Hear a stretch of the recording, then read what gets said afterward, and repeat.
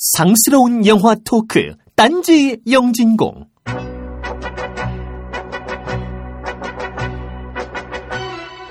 국가가 아닌 개인 영리의 목적으로 대통령이 된 사람, 행정수반이 아닌 바지사장의 목적으로 총리가 된 사람, 안보가 아닌 염탐의 목적으로 국정원장이 된 사람, 전문용어로 목불인견이라고 합니다.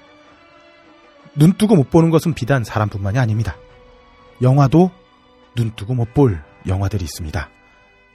말 같지도 않겠지만 말 같지도 않은 대한민국인이 못 이기는 척 한번 들어보는 건 어떻습니까?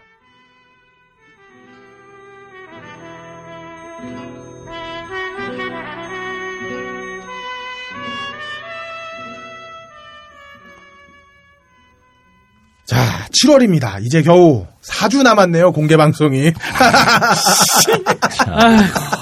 이거 어쩌라고, 이거 우리 왜 한다 그랬지?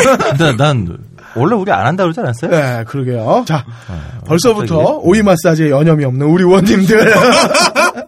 자, 소개해드리겠습니다. 먼저, 보이는 건 공포스럽지만 들리는 목소리만큼은 소녀 감성인 무려 인력 박사.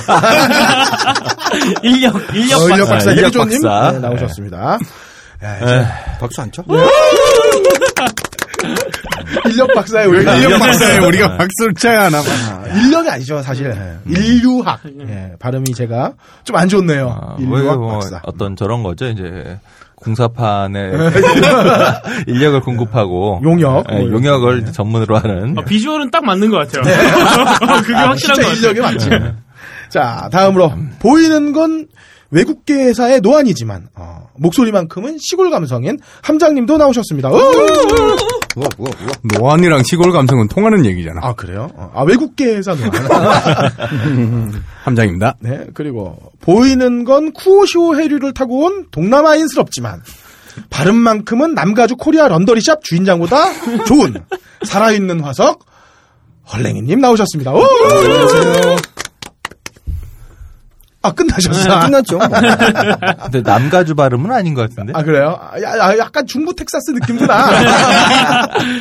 들어보셨어요? 그쪽 발음은? 그럼 많이 살았지, 나 거기 텍사스에서. 코리안 복덕방 되게 유명한데 자주 다녔어요. 네. 자, 더불어서 돌아온 탕아, 안착한 사마리아인 김태형 PD도 자리를 함께하고 계십니다. 미안했던 김태형 PD였습니다. 자, 이거 다들 여름 이제 7월에 본격적으로 들어왔는데 휴가들은 다 계획하고 계세요? 전 가야죠. 갈 거예요. 어디로? 세부. 역시. 더운 데로 가시나요? 돈 있으니까. 이열치열? 뭘 돈이 있어요. 세부 이거 얼리버드 떴을 때 예매했는데. 네, 꼭 안 좋은 소식 들리기를 바라고요.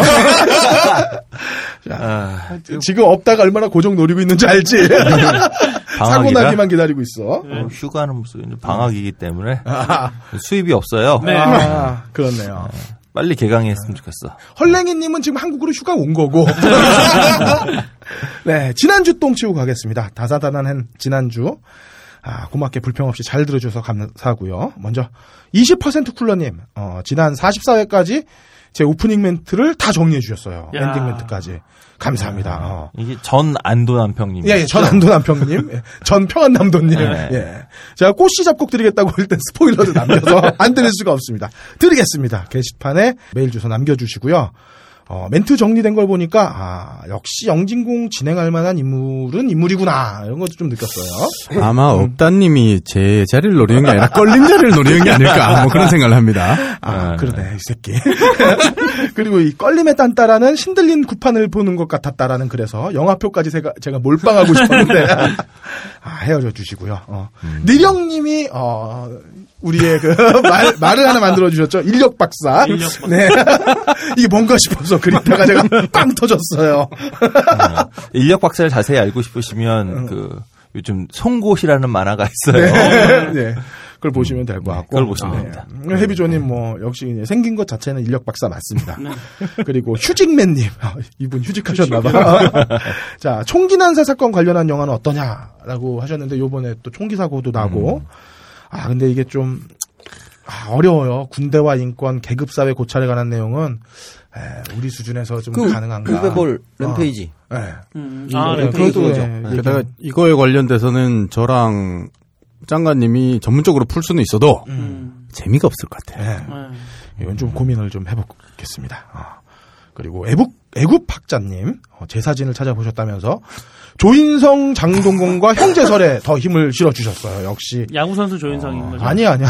배우 조인성. 제가 볼 때 애국학자님이 너무 타양 생활을 오래 하면서 영국에 너무 오래 살았어 지금 이 친구가. 근데 뭐 거의 뭐 비슷하니까 그쪽이랑 또 제 인물이 역시 예, 뭐 예. 내가 볼 때 배운 분의 안목은 역시 다르지 않다. 다르구나. 걸리면 중앙아시아 쪽에 몽골 중앙아시아 이쪽 계열이죠. 자. 네. 이제 광분자들. 톰님, 한국에서 특급엔이 나오는 것보다 월드컵 우승이 빠르겠다는 댓글은 이번 축구를 보면서 좀 더 고민을 해야 될 것 같다고 말씀하셨어요. 그냥 맘 편하게 이번 생에는 안 보는 걸로 하시면 될 것 같고요. 샤인제이드님은 아무 생각 없이 트랜스포머를 보면 재밌다고 하셨네요. 이건 모르겠어요. 근데 사실 저는 메간 폭스의 허리 라인이 트랜스포머의 가장 큰 미덕이었는데 그게 없어지니까 시리즈가 개판이 되는 게 아닌가. 근데 뭐 이미 2부터 이제 메간 폭스 언니가 뭘 해도 구제불능으로 넘어가기 시작했어요. 근데 그 4편 여주인공 분 있잖아요. 네. 엄청 잘 사는 집안이래. 그래요? 아버지가 무슨 뭐 나랑 살 것도 아니고. 헐리우드 배우 중에서도 갑부소리를 들을 정도로 잘 사나 보죠? 아니 실제로 그 친구가 거기 간부 자리에 한 2개인가 하고 있을 거예요. 놀랍네요. 그 꼬맹이가. 그렇죠. 니콜라 펠츠. 94년생이네요. 아직 미혼이신 분들 한번 도전해 보시고요. 확 이뻐 보이잖아. 자, 지그프리드님은 트랜스포머를 본 뒤 거장 3편은 반드시 마이클 베이가 되어야 된다고 외쳐주셨어요. 더불어 김밥천국 불신지옥이라면서 불신지옥은 쫄딱 망할 만하다며 대체제로 기담을 소개해 주셨습니다. 감사합니다. 기담 정말 괜찮은 작품이죠. 아무튼 뭐 없다가 좀 얕아. 좋아하는데. 없다가 없어. 자, 고무곰님은 1408의 원작은 스티븐 킹이라고 정정해 주셨어요. 이거는 사실 없다 잘못보다는 김태용 PD의 악의적인 편집 작품이죠. 아니요.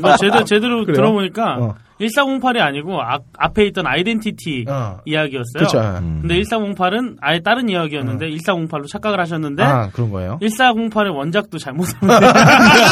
1408의 아이덴티티의 원작도 없다님이 잘못 얘기하셨어요. 그리고 아무도 없었단데. 그래서 없다가 없어요. 좀 없어. 뇌가요? 자, 만성피로님은 해비조님의 말투는 미음을 말 끝에 붙여야 한다고 알려줬어요. 그래 가지 곰 그러기 때문에 없어요. 늦게 하답니다. 그래 보아 염. 자, 미고님은 아이덴티티의 원작이 아가사 크리스티의 그 남자는 거기 없었다가 아니라 그리고 아무도 없었다라고 정정해 주셨습니다. 네. 업다님의 짧은 수준 돋보이는 순간이었고요. 쿠차님은 심장이 늙어서 더 이상 공포영화를 못 본다고 고백하셨습니다. 심장이 늙어. 자, 더불어서 쇼생크 탈출 소설을 추천해 주셨는데요. 함장님 빨리 읽어보셔야 돼요. 예. 우리가 팔았어. 다행이고요. 쿠차님은 헐랭이님과 좀 상담을 하셔야 되지 않을까요? 왜? 나이 때문에? 심장이 심장이 늙으면 가슴으로 보면 돼요. 네. 자, 그리고 딴지고스님은 샤우팅 공개사과 좋아를 해주셨습니다. 감사합니다. 울긋불긋님, 국내 아이맥스 영화관이 어떠냐고 한번 여쭤보셨는데요. 근데 우리나라 영화관 수준이 대체적으로 높죠. 그렇죠. 근데 저는 4D를 봤는데 누가 계속 뒤에서 발로 차는 것 같아갖고 집중이 안 되더라고요. 4D는 정말 그 영화관에서 사라져야 된다고 저는 생각을 해요. 진짜. 보니까 뭐 시원하게 3시간 안마를 받고 나왔다 이런 얘기도 있고. 막 침도 뱉어줘요. 4D로 포르노 보면 아직 살아있는 헐랭이님 뭐가 앞에서 튀어나올 거냐 알 수도 있고요. 네. EDD 네. 신샘님은 순복음교회 돈용기 목사님 댓글 한 줄 썼다가 삭제당했다고 분해하셨습니다. 돈에 대한 이분의 용기는 참 존경스럽긴 하죠. 네. 공포스러운 한국의 일명 감사합니다. 그리고 그럴 걸림 만세요까지 좋았는데요. 내놔요 용화표에서 안타깝게 탈락하셨습니다. 이럴 땐 요 위치가 참 달콤해. 어디서 지금 영화표 내나요? 그러니까 강압적으로 안 줘요. 자, 세이두님은 아이들과 함께 트랜스포머를 봐야 한다고 영화표로 멘탈을 정확히 해달라고 하셨는데, 예, 역시 안타깝게 빼먹은 게 있죠. 예, 여기까지는 참 좋았는데. 전 독재 같아요. 자, 독재 같아요가 아니라 독재인 거예요. 놀랍게도 비둘기와 밥 먹자님은 런던 챔버 오케스트라에서 제 친구 제임스를 찾아주셨어요. 최고의 업적. 제가 에딘버러 살 때 아주 친하게 지내던 친구예요. 야, 그거 어떻게 용케도 그렇게 찾냐? 감사합니다. 어저께 제가 덕분에 그걸로 스카이프로 조만간 감자탕에 소주 한잔 하기로 통화도 했어요. 네. 예. 알겠습니다. 네. 그리고 소라구님이라고 개인적으로 홀로 SF 영화를 제작 중이라면서 와, 대단하시더라고. 그간 자신이 설정한 그린 설정집을 보내주셨어요. 대단하시더라고요. 사진만 봐도 얼마큼 노력하시는지 알것 퀄리티가. 같아요. 자, 우리 소라구님을 응원하는 의미에서 박수 한번. 힘내십시오. 제작 들어가시면 제가 투자하겠습니다. 그리고 페이스북 링크를 가보니까 그간 작업했던 내용들도 쫙 있더라고요. 근데 이러다가 영구 아트 시네마로 들어가시면 안 되죠. 예. 그거는 저희가 막을게요. 그리고 더불어서 시나리오 및 설정을 같이 제작하시고 싶은 분들 계시면 같이 하고 싶다고 말씀하셨는데 관심 있거나 궁금한 분들은 딴지영진공 방송별 게시판에 소라구님이 남긴 링크와 작품 있으니까 찾아보시고 연락하시면 될 것 같습니다. 어쨌든 뭐 단편이 됐던 1호 인터뷰는 뭐가 됐든 1호 인터뷰는 딴지영진공에서 하는 걸로 꽝꽝꽝. 자, 그리고 늙어버린 아니 그분이 싫어하면 어떡하려고? 몰라, 그냥 내가 아니 말고 지금. 자, 늙어버린 미소년님 이번 딴따라가 아주 재밌었다고. 네, 감사합니다. 이런 건 달콤해. 감사합니다. 자, 그리고 소윤영윤 아빠님께서는 우리들이 동네 바보형들 수다가 타서 좋다고 하셨고요. 근데 바보는 내가 넣었어. 사실 우리 동네 바보 같잖아. 자, 그리고 우주보다 넓은 마음씨 조인성, 정우성보다 잘생겼을 것 같은 껄림이라고 쓰시면서 이렇게 쓰면 영화표 받을 수 있냐고 물어보셨는데요. 네, 이렇게 쓰면 영화표 드리죠. 근데 다음부터는 꼭 달라고 하세요. 물어보지 마시고. 예. 그리고 마루루 질사. 마루루 칠사님. 죄송합니다. 뭐요? 아니, 마루루 칠사라 그랬어. 나도요. 예. 그럴 수도 있지, 사람이. 이거 편집 제가 하거든요? 어쨌든. 이러니까 인력 박사 나오는 거야. 그러니까 우리가 독재자의 그 권한을 이양하고 나니까 이런 게 막히는 거야. 요런 데서 자꾸 총리지면 안 돼. 박근혜 마을래 알겠어. 어쨌든 영진공 메인 페이지를 만들면 어떻겠냐는 질문을 해주셨는데요. 딴지 영진공 게시판은 저희가 권한이 없습니다. 너브리 편집장님께 투서를 보내주시면 될지도 모르겠고. 절대로 안 될 겁니다. 예, 그리고 제 원본 사진 이렇게 함부로 쓰시는 거죠. 환영합니다. 예, 쿨러님만 아니었으면 마루루님이 꽃이 당첨인데 안타깝습니다. 자, 하진 진원 아빠님은 44회 공포 영화를 정리해 주셨습니다. 감사합니다. 네. 근데 왜 이리 아빠들이 많냐, 우리 방송은 유부남들이 듣는 방송이야. 우리 게시판 보니까 남탕이야, 남탕. 아니, 20대 대학생 여성분 이런 분 어디 간 거야? 왜 우리 방송은 왜 안 들어? 아니, 그분들이 왜 이런 걸 들어? 나 조인성 닮았으니까 나 뭐라고 나. 우리가 청취자한테 미안하다 이러는 거 아니야? 어쨌든 젊은 여자분들 저 되게 좋아하고요. 근데 진짜 공개 방송 때 걱정이에요. 우리 공개 방송 시작할 때 다들 미안하다고 해야 될지도 몰라. 걱정이에요. 말이 씨가 된다고 진짜 할 줄은 몰랐네, 진짜 내가. 자, 다음에 울상도토리님은 31분 38초에 함장님이 한번 웃겼다고 찍어서 내가 한번 찾아봐야겠다. 이 섬세함, 이 디테일 고맙고요. 그리고 우리의 영원한 광고주 기절광품님은 못 배워 처먹으니 거의 없다의 상스러움에 점잖게 대응해 주셔서 감사합니다. 죄송합니다. 저희가 광풍님 마음에 안 들면 제가 잘라버릴게요. 더불어서 진행자들 촌철살인 후기까지 감사합니다. 그리고 제가 오늘 꽃시 작곡을 받았기 때문에 자꾸 감사하다는 말씀 드리는 거 아니고요. 광풍님 만세 여보 또 받았어. 참. 더불어서 강원도 원주에 사시는 강현기 님이 무려 5박스를 구매하셨다고? 강현기 님 만세! 만세! 베루투 님은 함장님의 가난해야 부지런해진다는 조언에 감사하다고 말씀 남겨주셨어요. 그리고 이분이 왜 이런지 보니까 타르콥스키의 거울이라는 작품을 몇 번을 봤대. 아이쿠야. 심신이 가난해지셨겠는데? 그래서 이렇게 된 것 같아요. 일을 어쩌나. 그리고 푸른돼지 K님은 제가 푼돼지로 발음했다고 지적해 주셨습니다. 볼펜 물게요, 제가. 내일부터. 사자 파인더님은 트랜스포머를 보는 동안 정신, 시각, 육체, 방광고물에 시달렸다고 하시면서 영화 관람권을 달라고 요청하셨어요. 이분들 내가 몇 번을 말씀해야 이해를 하시는 거야, 이거. 그다음에 조서진 귀요미님. 이게 자기 이름일까요? 조서진. 예. 와일드라이스 비니스가 별로 안 무서웠다면서 몇 개 공포 영화를 정리해 주셨어요. 이분은 이게 안 무서우면 도대체 뭐가 무서운 건지 모르겠네요. 어쨌든. 제가 말씀드렸죠. 껄림의 수준은. 그래요. 어쨌든, 예. 그리고 추천해 주신 영화 중에서 주온, 링, 사이코 이건 저도 봤어요. 근데 다시는 보고 싶지 않은 영화들이고요. 그다음에 레그니니님은 암암리의 청취를 하던 청취자라고 하시면서 이치 더 킬러도 다뤄달라고 해주셨는데 이거 예전에 한번 언급하지 않았었나요? 이치 더 킬러? 언급 안 했어요. 안 하셨어요. 예, 이건 어쨌든, 언급하지 않았어요. 참고하겠습니다. 항잉태님은 액트 오브 킬링 감사 후기를 남겨주셨네요. 이거 저도 참 보는 내내 불편한 영화였어요. 저도 봤거든요. 이게 정치판이 코미디가 아니라 스플래시 무비라는 의견 동감합니다. 모던씨님은 저보다 공포 영화를 잘 본다고 자랑하시면서 함장님 미소년 드립에 살짝 비식하셨다고 흔찮은 경험담 보내주시면서 네, 흔찮죠. 네. 좀 해프신가 봐요, 웃음이.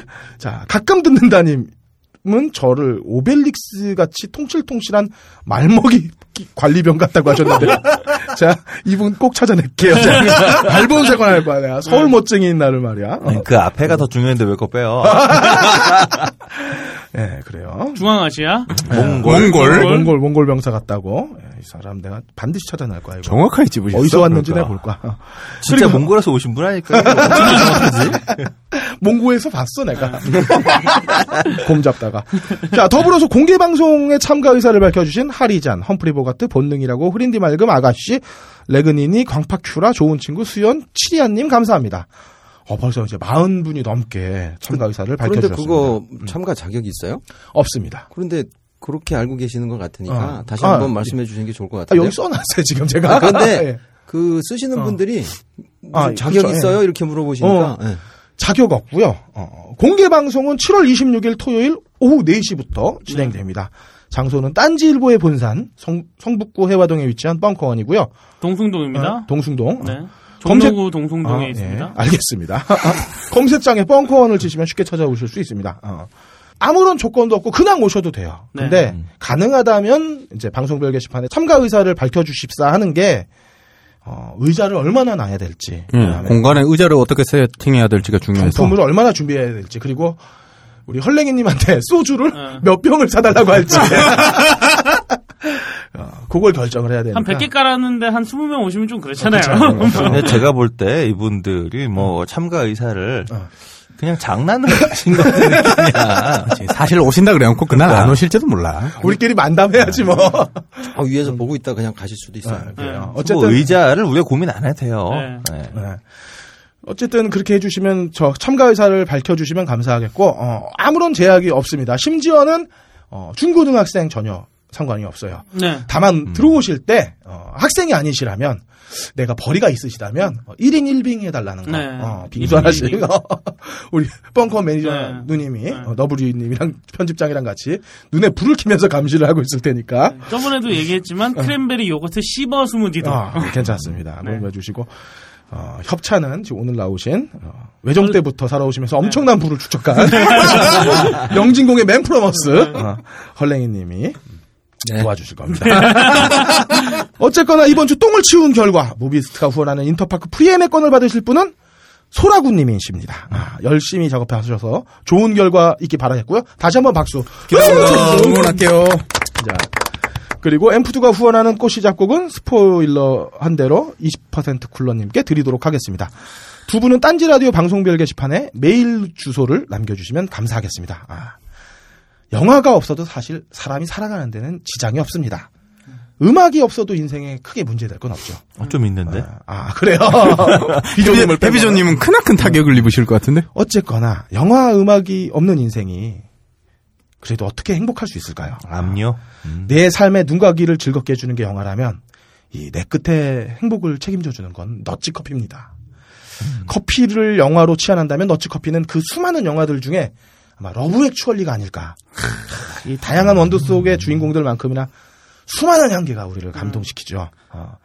그라인더나 추출기계가 없다면 방향제로라도 아니 뭐 얼마 커미션을 더 받아요? 아니죠.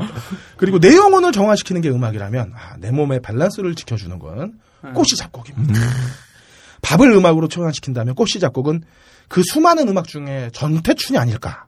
그 건강함과 구수함이 어떻게 누가 따를 수 있겠습니까? 발음은 그러면 나의 살던 고향 좆대부를 6월 딴지마켓 판매 꼴등. 그럼에도 불구하고 변함없는 영진공의 후원. 꽃이 작고 많은 관심 부탁드리겠습니다. 네. 이렇듯 딴지 영진공은 8색조 따위는 명함도 못 내미는 향기의 24색조 너치커피. 6월 딴지마켓 판매는 꼴등이지만 그 맛과 의리만큼은 누구에게도 뒤지지 않는 꽃이 작곡과 함께합니다. 커피 한잔 하실래요? 이제 여러분도 세계 각지에서 생산되는 커피를 정말 저렴한 가격에 맛보실 수 있습니다. 딴지마켓 기획상품 프리미엄 너치 커피. 매달 대륙별 커피 3종이 여러분께 배송됩니다. 자세한 내용은 딴지마켓에서 확인하시기 바랍니다. 놀라지 마세요. 홈페이지에 표시된 가격은 오타가 아니에요.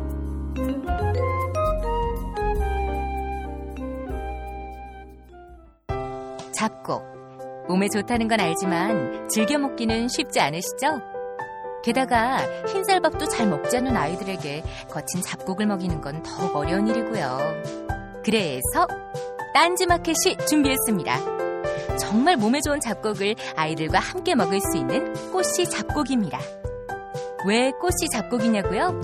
꽃씨 잡곡을 쌀에 섞어 밥을 지으면 정말 꽃밭처럼 알록달록 예쁜 잡곡밥이 만들어지거든요. 빨간 홍국살, 노란 찰기장, 초록 클로렐라 찹쌀, 거기에 현미와 찰부리까지. 몸에 좋은 잡곡, 이제 아이들이 더 좋아해요. 꽃씨 잡곡, 지금 바로 딴지마켓에서 확인하세요.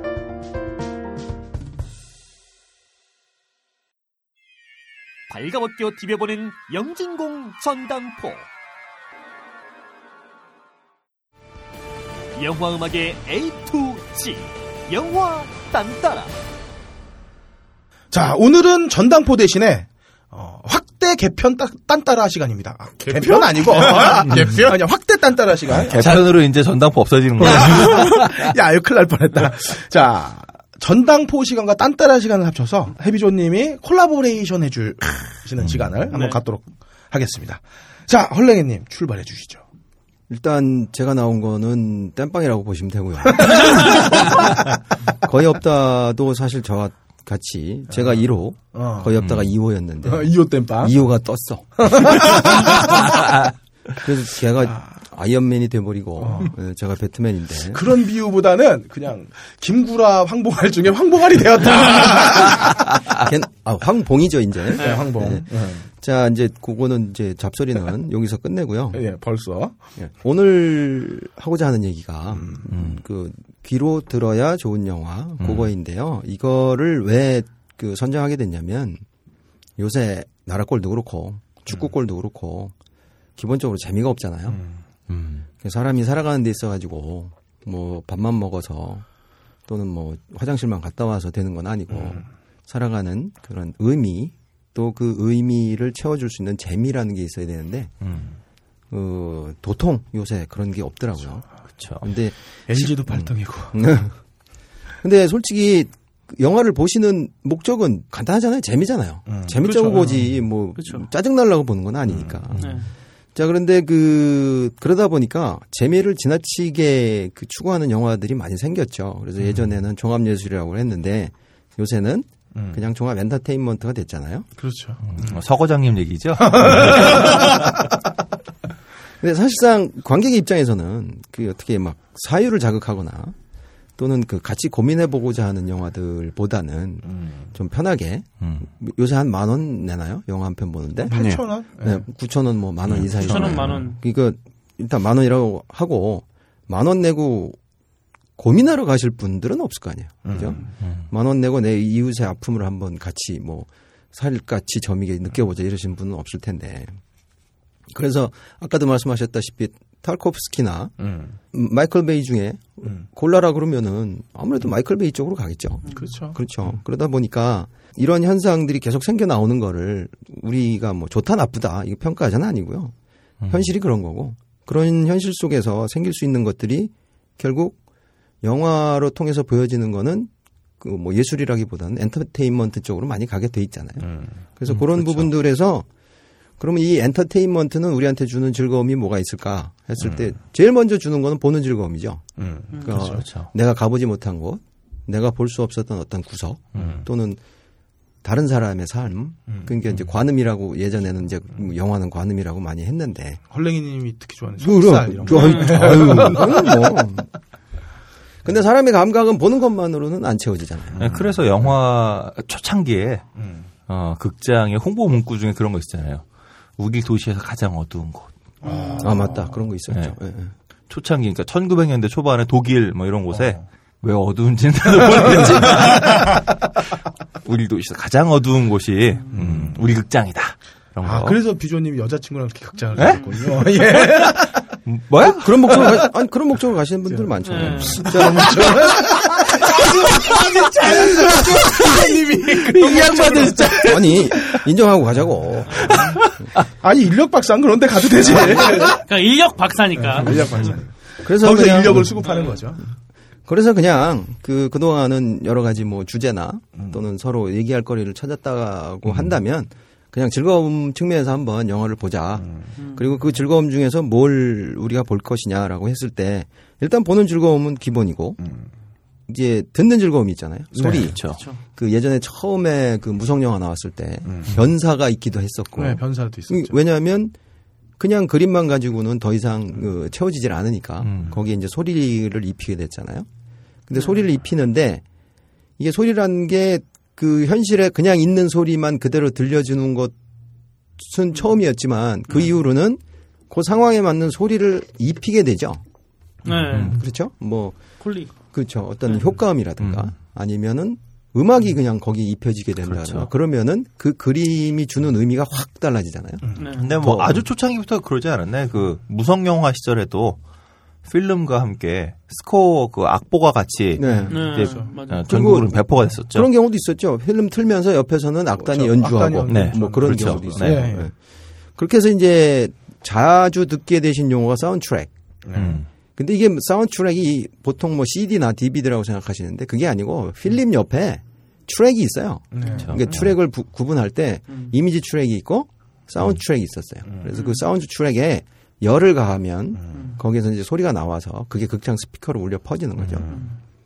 근데 이제 지금 디지털 시대잖아요. 그래서 그런 사운드 트랙이라는 개념은 없는데 그 용어가 그냥 계속 쭉 남아서 오게 되는 거죠. 역시 외정 때부터 사신 분이 그럼 트랙.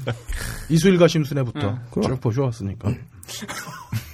극장 스피커가 끝내주죠. 네. 자 이제 뭐가 달라진 거예요. 내가 보던 이미지 거기에 담겨져 있는 그 소리, 내가 그냥 기존에 알고 있던 소리하고 다른 소리들이 영화를 통해서 이제 보여지게 되는 거잖아요. 그래서 그 사운드 트랙으로 인해서 여러 가지 가능성들이 더 커지게 된 거죠. 그래서 이제 보통 그 예전에 그 사용하던 문구 있잖아요. 총천연색 시네마스코프. 오랜만에 듣는다. 거기에 소리가 없으면 그 뭐 색깔이 아무리 이쁘게 나와봐야 별 재미가 없었겠죠. 그렇겠죠. 그래서 여러분들이 알고 계신 영화에 의외로 소리를 즉 청각의 즐거움을 전달하기 위한 영화 작품들이 굉장히 많아요. 그래서 일단 그 뭐가 있을까요? 뮤지컬. 그다음에 콘서트. 그다음에 아예 처음부터 뮤직비디오를 찍겠다고 생각하고 만든 영화도 있고. 그렇죠. 그리고 뭐 FM이나 또는 AM 들으시면 사연 얘기하면서 배경 음악으로 음악 쭉 깔잖아요. 아예 그렇게 가시는 영화도 있어요. 그 대표적인 영화 러브 액츄얼리 같은 영화가 그렇게 깔고 가죠. 그거의 스타트가 그 뭐 Love is all around 노래 그거를 새롭게 이제 부르면서 이제 막 나가는 그런 쪽으로도 그렇게 해서 전개하시는 그런 작품들도 많이 있어요. 그래서 그런 영화들 또는 야 이건 영화는 정말 못 봐주겠는데 그냥 눈 감고 영화를 보고 있었더니 음악이 정말 좋더라. 그런 영화들도 있어요. 그렇게 해서 그것 때문에 사운드트랙으로 해가지고 오리지널 사운드트랙에서 뭐 CD가 2개, 3개 나온 것도 있고. 외국 영화인가 보다. 그렇게. 제가 한국 영화면 눈 감아도 다 들리잖아요. 무슨 얘기인지. 그 언제죠? 아주 어렸을 때인데 백야 예, 바르시니코프 나온 거. 그거 Say You Say Me 노래한 거 생각했다고. 와, 그 영화 너무 재미없잖아. 재밌는데. 라이오넬 리치의 Say You Say Me요? 영화 나는 애가 좀 무용수 도망치고 뭐 별로 그 배달의 기수예요. 그 영화. 근데 마지막에 Say You Say Me가 걔네들 이렇게 만나면서 그 정주화면에서 Say You Say 그제서에 나오더라고요. 근데 그 영화에서 실제로 봐야 될 건 바르시니코프가 잡혀와서 그 볼시오이 극장에서 추면서 그 배경으로 틀었던 노래 있어요. 블라디미르 비소츠키의 선생님 그 말은 어떻게 외워요? 그 이름은 블라디미르 비소츠키. 굉장히 유명하신 분이야. 아, 그래요? 그 우리로 치자면은 정태춘? 껄림이 대본에도 없는 걸 그냥 던졌는데 그러니까. 저걸 얘기하시는 야생마? 이름이 컬랭이님이 정말 대단하죠. 100년 동안의 고독의 호세 아우렐리아노 부엔디아 대령처럼 어려운데? 아니 근데 그 노래 정말 구하실 수 있으면 들어보시면 러시아어 하나도 몰라도 얘가 전해주는 이 리듬하고 이 그 주는 분위기 있잖아요. 어우 대단해요. 그 카리스마가. 근데 지금 그분 맞는 것 같아요. 정태춘 선생이 전에 한번 저 얘기할 때 70년대에 외국에서 러시아하고 뭐 몇 군데의 포크송 가수들의 음반을 받았는데 테이프에 녹음해서 그걸 들으면 자기가 이제 나도 이런 음악을 가사를 하나도 모르는데 그냥 나도 이런 음악을 해야겠다. 근데 가사를 모르는데도 불구하고 들으면서 이게 정말 사람들의 이런 얘기를 하고 있는 건가 보다라고 막 느꼈다고. 그랬더니 뭐 또 그 잘난 분들이 많아서 내가 그때 미국서 한국에서 도망가서 70년대에 이제 나오고 있군요. 네. 한국서 이제 도망치듯이 유학을 갔다가 정태춘 선생 같은 분이라면 좀 이분이 들었으면 좋겠는데 내가 보냈었다고 또 누가 이러고 그래서 그냥 그런가 보다 그랬는데 그런 게 있더라고요. 진짜 가끔 가사를 몰라도 그 음악을 듣는 것만으로도 가사의 그 느낌이 살아나요. 지금 나오고 있네요. 그러니까 이분은 목소리 자체로 선동이 되는 사람이에요. 그리고 러시아 우리가 알지도 못하잖아요. 근데 딱 듣는 순간에 첫 소절, 두 소절 넘어갈 때 보면 뭐 얘기하고 싶구나 이 사람이 딱 들어오는 거죠. 약간 우리나라 창 같은 이렇게 끓는 소리. 그렇죠. 아주 블라디미르 비소츠키 치셔가지고 혹시 구하실 수 있으면 한번 들어보시면 이 사람이 어떤 노래 하고 있구나 하는 게 그냥 그려져요. 야생마라고도 하고 뒷걸음치는 말이라고. 네. 그게 그 당시 스탈린 시대 답답하던 그 러시아 국내에서 정말 거의 국민 가수처럼 대접받으셨던 분이죠. 확실하게 정태춘 씨랑 목소리 뭐 이런 게 비슷하네. 목소리.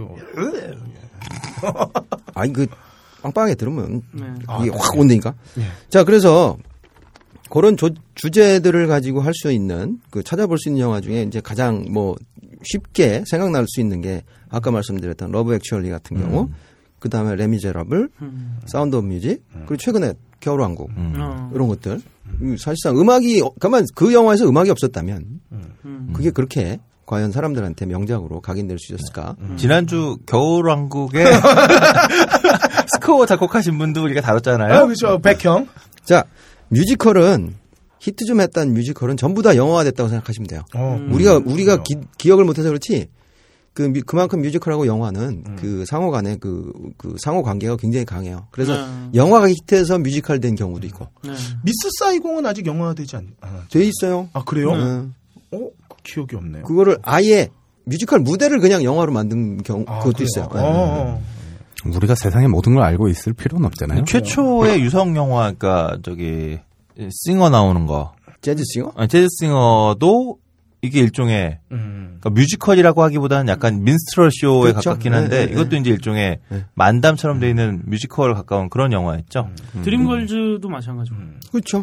그렇죠. 그러니까 뮤지컬 작품을 영화로 보시면서 그 음악을 들으면 편하신 게 뭐냐면 스토리가 있고 그 스토리에 따라서 적절하게 그 노래들이 다 맞아요. 딱딱 맞아 나가니까 그 어느 정도 영어나 뭐 불란서 이런 부분들에 대한 약간의 진상, 구라파, 덕국, 화란. 덕국이 어딘데? 독일. 네덜란드. 화란이 네덜란드. 안 넘어가네. 그래요. 알았어. 그래서 그 요새 그 가장 히트했던 뮤지컬 영화로 치자면 레미제라블. 레미 허저몰 이거. 뭐라고요? 그냥 넘어가요. 미저허브. 자, 근데 사실 텍사스에서는 이렇게 발음해요. 아니야, 이게 불어 발음한 거야. 불어야. 이거 불어였어, 레미제라블이. 입생롱했다니까? 이게 불어예요. 레가 더. 미저러블. 미저러블스. 그러니까 비참한 사람들. 자, 근데 실제로 영화로서의 그 음악을 들으면 일단 이건 추천하기가 좀 그래요. 자베르. 영화에선 좀. 나는 그냥 뭐 다 잘하는 것 같은데. 난 다 잘하는 것 같은데. 그건 호흡도 안 되고 일단 음정도 안 맞고. 앤 해서웨이 같은 경우도 사실 너무 그 감정을 이입을 해버려가지고 뮤지컬에서 그쪽 노래는 그렇게 안 부르고 굉장히 담담하게 부르거든요. 근데 그 연기랑 같이 봤을 때는 근데 이게 그거를 그 연기 빼고 노래로만 한번 들어보자 이거죠. 그러면은 이게 과잉이야. 그러니까 조미료가 너무 들어간 그런 느낌 있죠. 뭐 물론 개인적인 생각입니다. 그래서 레미제라블을 만약에 CD 또는 음원을 사시고 싶으시면 뮤지컬 캐스트몬이 있어요. 그것도 오리지널 캐스트가 있고 30주년 캐스트가 있고 그런 게 있어요. 그걸 사서 들어보시면 그 맛이 확 떨어질 거예요. 그렇겠죠. 20주년? 지금 30주년, 이제 40주년 가죠. 그렇게 뮤지컬 음반은 그렇게 사시면은, 그러니까 뮤지컬 영화 쪽은 그렇게 찾아보시면 좋아요. 자, 그 다음에 이렇게 해서 나왔던 영화들 중에 아실만한 게 오드리 헵번이 뮤지컬 영화 나온 거 아시죠? My Fair Lady. 네. 이게 원래 줄리 앤드루스가 가기로 했었던 건데 하여튼 왜 그랬는지 모르겠는데 오드리 헵번이 갔고 줄리 앤드루스 훨씬 노래도 잘하고 났을 텐데 이게 돈이 안 맞았겠지. 그런가? 근데 실제로 오드리 헵번이 노래는 안 불렀어요. 다른 분이 불렀어요. 포스터만 멋있게 찍으셨군요. 그 도레미송 사운드 오브 뮤직 뒤 아니에요? 그렇죠, 뒤죠. 네, 그러니까 이 누나 얼마나 지금 셀 때야. 그렇죠. 오드리 헵번은 더 먼저 대박 났는데. 근데 뮤지컬. 그러니까 캐스팅 1순위였겠지. 네, 그리고 뮤지컬 영화의 거의 뭐 고전, Singing in the Rain. 그 다음에 그리스. 그렇죠. 이것도 실은 뮤지컬이었어요. 그 다음에 거의 이젠 컬트죠. 완전 컬트죠 이제. 락키 호러 픽처 쇼. 이게 원래는 뮤지컬 락키 호러 쇼인데, 그렇죠. 락키 호러 쇼를 영화로 했다 그래서 락키 호러 픽처 쇼예요. 네. 요거랑 비슷한 느낌으로 갔던 게 헤드윅. 그렇죠. 네. 그래서 보시면은 요거는 이제 보통 락 뮤지컬 쪽하고 그다음에 정통 브로드웨이 뮤지컬하고 그다음에 영국의 뮤지컬 이런 부분들이 많이 쭉 나오는데요. 여러분들이 보시기에 저건 내가 아는 뮤지컬이야 그러면은 영화로 다 나와 있으니까 찾아보시면 되고 그다음에 요새 최근에 나왔던 거 락 오브 에이지. 이거는 그닥 그렇게 이 실제의 뮤지컬의 내용하고는 많이 달라요. 여기 그 락 오브 에이지는 주인공이 뮤지컬에서는 미성년자 건드리고 도망가요. 그런 진짜 락 오브 에이지 시절의 얘기네요. 그렇게 되는 거예요. 근데 이제 이거를 그 PG 13 정도로 뽑아야 되니까 그래서 많이 톤 다운 된 거고요. 그 다음에 실제로 처음에 뮤지컬로 시작하지 않은 건데 우리한테 굉장히 뮤지컬처럼 느껴졌던 영화 스크러브 락. 명작. 명작이죠. 잭 블랙이란 사람의 존재감을 그렇죠. 제대로 이제 각인시켜줘. 그러니까 요거 전에 사랑도 리콜되나요? 그다음에 요거 다음에 무슨 뒤죠? 하이피델리티인데 사랑도 리콜이 되나요? 그렇죠. 그걸로 잭 블랙이 음악에 얼마나 관심이 많은지를 알게 됐고 터네이셔스 D로 방점을 빵 찍어줬지. 터네이셔스 D는 워낙 그 전부터 활동을 해왔어요. 그러니까 그게 영화로 나오고 나서 그 악마 물리칠 때 봐봐. 그래요. 그리고 잭 블랙의 수업이 떠오르는 거죠. 대단한 영화였죠. 그다음에 미드 좋아하시는 분들은 하여튼 팝의 역사가 시작된 이후로 좀 유명하다 싶은 노래를 줄줄이 한번 이어서 듣고 싶다라고 하면 글리 보시면 돼요. 자막으로 이제 보시긴 조금 힘들겠어요. 아니 근데 얘는 그닥 자막이 필요 없어요. 그러네. 처음부터 끝까지 노래니까. 자, 그러면 뮤지컬 영화 중에서 두 가지를 한번 소개해 볼 텐데, 사운드 오브 뮤직 있죠? 네. 역시. 이건 뭐, 아무리 지금 나이가 젊으시다고 해도 한 번은 들어보셨을 거예요. 그럼요. 폰트랩가의 이야기죠. 오스트리아에서 이제 탈출한 거. 나치에 복무하길 거부하는. 네, 거기서 남녀노소 다 알고 있는 도레미송 나왔잖아요. 네. My Favorite Thing도 있고. 네. 그 다음에 그거 다음으로 가장 잘 알려졌다 싶은 게 마마미아. 이 마마미아는 이게 아바의 멤버 중에 두 남자분이 제작한 거거든요. 그래서 노래가 전부 아바 노래잖아요. 이혼한 다음. 네. 그리고 이혼한 다음 이제 저작권료를 보존하기 위한 그렇죠. 새로운 방책으로. 근데 영화에는 엄마로 나오는 분이 메릴 스트립. 네.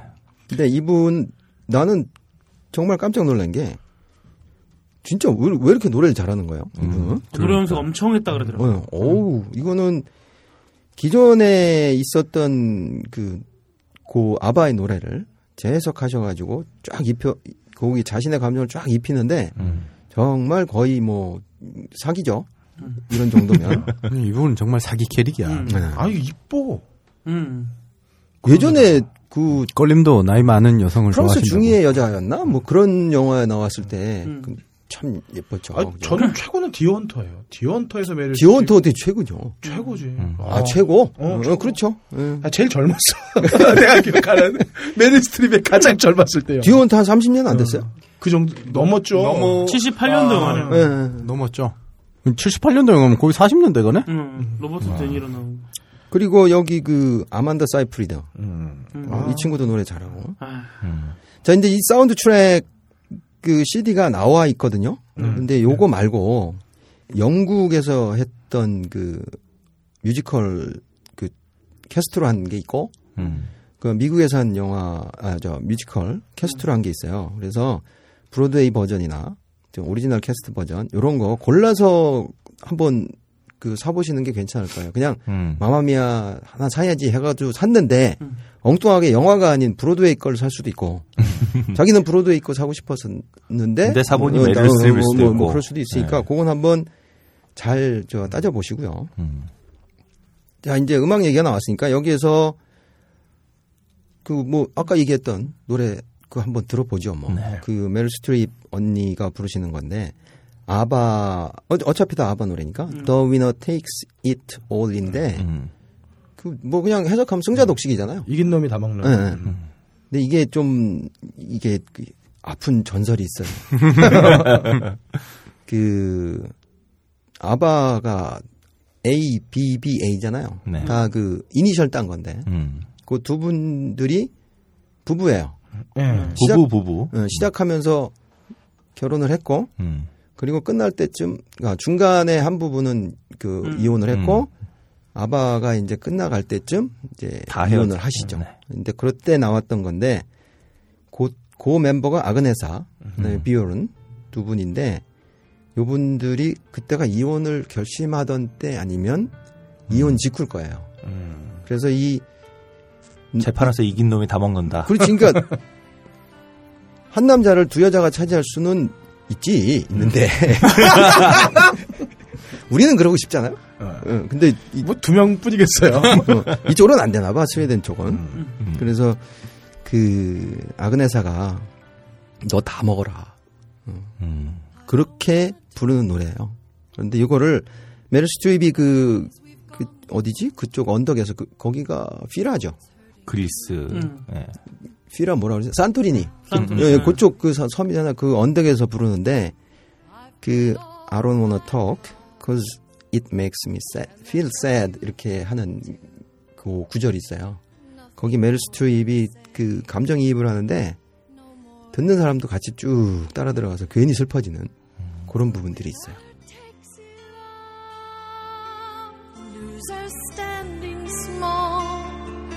beside the victory. That's her destiny. I was in your arms, thinking I belonged there. I figured it made sense, building me a fence. Building me a home. 그래요. 지금 들으셨던 게 메릴 스트립이 부른 The Winner Takes It All. 아, 목소리 부드럽다. 그러니까 아니, 진짜 깜짝 놀랐어요. 저 연세 저렇게 부르기 힘든데. 아니, 저 연세라고. 뭐. 자, 환갑 넘었잖아. 넘었죠. 넘었죠? 아니요, 우린 이미자도 있는데. 뭐. 맞다. 우리 패티 언니가 이제 은퇴하셨는데. 그러네. 제가 잘못했네요. 예. 자, 그러면은 거기서 이제 쭉 이어가 볼게요. 뮤지컬의 시초를 한번 찾아보자고요. 네. 그 브레톨드 브레이트 아시죠? 독일분. 예. 유명한 들어는 봤어요. 유명한 극작가이시고 뭐 시인이고 그러시고. 근데 이분 위키에 브레톨드에 대해서 이렇게 써놨거든요. 독일의 시인, 극작가, 연출가 그리고 막시스트. 빨갱이. 위험한데? 잘라 그러면. 근데 겁쟁이들이 됐어. 예. 지금 그래요? 1928년에 쓰신 희곡이 서푼짜리 오페라. 이거 얘기는 많이 들어보셨잖아요. 네, 그렇죠. 서푼짜리 오페라라고. 요게 그 시작으로 보시면 되는데요. 그 영화 아마데우스 보면 그 모차르트가 평민들 그 노는 가극에 한번 참여하는 적이 있어요. 근데 그 분위기를 보시면 돼요. 그 고상하게 옷차려 입고 와서 막 그 아리아 부르고 그 뭐 몇 음역대를 넘나드는 목소리. 이런 거는 재미가 없잖아. 그렇죠. 네? 그래서 이제 막 무대랑 그 관객이 서로 같이 호흡하고 같이 노래 부르고 그런 것들을 이제 만들어내는 거예요. 같이 호흡이라기보다 밑에서는 뭐 딴 거 하고 계시는데. 그렇죠. 네. 열심히 막 운동하고 계시는데. 이제 그런 분위기를 생각하신 거예요. 그러니까 서민들의 오페라. 근데 그래서 가장 어두운 극장이구나. 그렇죠. 예, 그래서 요때 나왔던 서푼짜리 오페라를 뮤지컬의 이제 시작으로 보거든요. 근데 그 중에 서푼짜리 오페라라는 요 그 작품 안에 아직까지도 뮤지컬 사상 가장 히트한 곡 중에 하나라는 게 들어있어요. 요거가 뭐냐면은 맥 더 나이프. 이 노래가 여기서 나온 거였고. 그렇죠. 이거 작사하신 분이 브레톨드 브레이트예요. 근데 이거 뭐 독일 말로 작사를 했어요. 네, 독일 말로 했어요. 그래서 여기 보면 맥키하고 뭐 그 주인공 이름이 나오는데 그 영어권에서 듣기 힘든 것들이 나오거든요. 이게 왜냐하면 독일 그거로 해가지고. 맥도나이프는 워낙 지금도 재즈 안에서 이제 스탠다드 재즈 곡으로 최고죠. 정말 많이 부르거든요. 근데 이게 굉장히 흥겨워요. 그리고 스윙 리듬으로 부르면은 그 뭐 거의 뭐 저 그냥 어깨 들썩들썩 해도 될 만한 그런 노래인데 근데 이게 서푼짜리 근데 제목이 이런 거예요. 근데 이 서푼짜리 오페라의 배경이 어디냐면 저 부둣가 그 깡패들 얘기예요. 이게 여기에서 나오는 맥키거든요. 근데 이 사람의 직업이 뭐냐면 형부살인업자.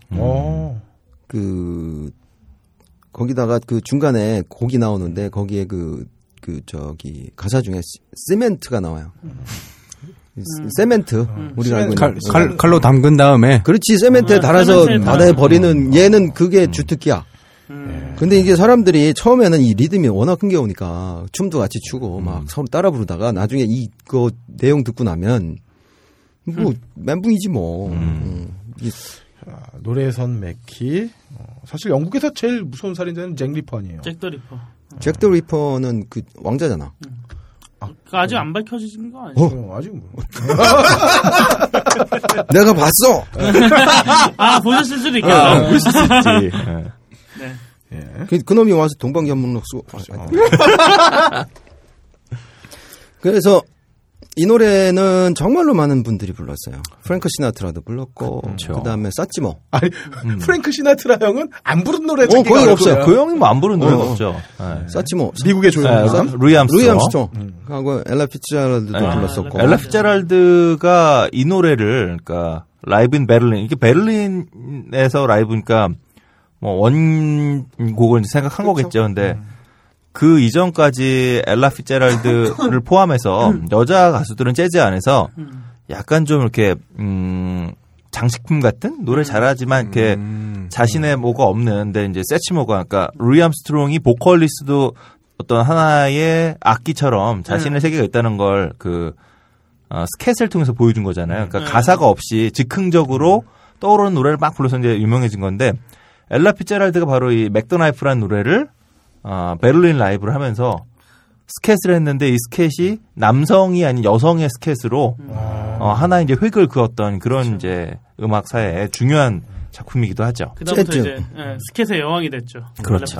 재즈 시작하시고 싶으신 분들 재즈 어렵다고 생각하지 마시고 그 루이 암스트롱하고 엘라 피츠제럴드 듀엣으로 부른 앨범이 있어요. 네. 그거로 시작하시면 뭐야 이거 무슨 재즈가 뭐 이러실 정도로 아주 좋아요. 네. 워낙 대박나서 1, 2, 3까지 있어요. 자, 근데 이 버전이 나오는 영화가 하나 있어요. 이 버전이 아니구나. 이 노래가 나오는 영화가 하나 있는데, 뭐 이 노래 나오는 영화는 여러 가지겠지만, 제가 들었던 것 중에, 베스트로 치고 있는 그 넘버가 리사 스탠스필드. 영국 분이에요. 그 영국의 재즈 싱어인데, 요 분이 부른 버전이 있는데 이거 굉장히 괜찮아요. 근데 요 영화가 제목이 스윙. 그냥 스윙이야. 찾기도 힘들어요, 이거는. 스윙 치면 딴 게 막 나와, 검색어가. 음반은 금방 떠요. 그렇죠. 네. 음반은 굉장히 히트했어요. 근데 영화는 없어. 불필요 없는 흔적 거니까. 자체가 없어. 아니, 근데 문제는 영화도 재밌어. 굉장히 재밌어요. 휴고 스피어가 나오고 리사 스탠스필드가 둘이 그 연인 사이였다가 휴고 스피어를 그 잡아간 경찰관하고 리사 스탠스필드가 결혼을 해요. 뭐 막장이네요. 그래서 나와가지고 휴고 스피어가 나와서 그 리사 데리고 가가지고 너 노래 불러라. 나 저 깜빵에 가서 색소폰 배워왔는데 이걸로 해서 우리 돈 벌자. 이제 그렇게 해서 이제 그게 그냥 그거예요. 멋진 로맨스인데? 그게 주요 줄거리인데. 이때 리사 스탠스필드가 여주인공으로 데뷔한 작품이고, 요거 위키에 찾아보셔도 없어요. 근데 스윙 사운드트랙 하면 나와요.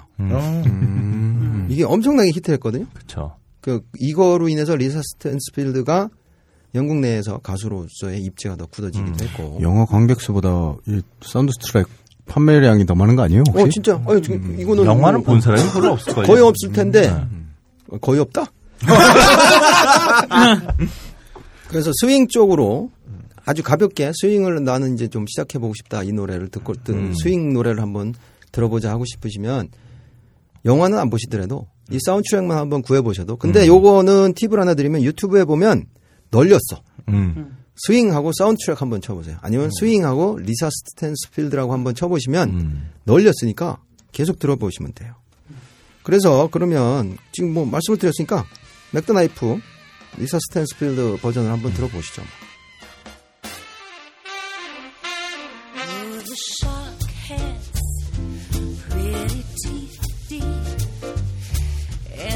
Shows them pearly white, just a jackknife has met heat, and it keeps it out of sight. When the shark bites with his teeth, scarlet billows start to spread. Fancy gloves, though, where's McHeaty? So there's not a trace of red on the sidewalk. Sunday morning lies a body oozing life. Someone sneaking round the corner.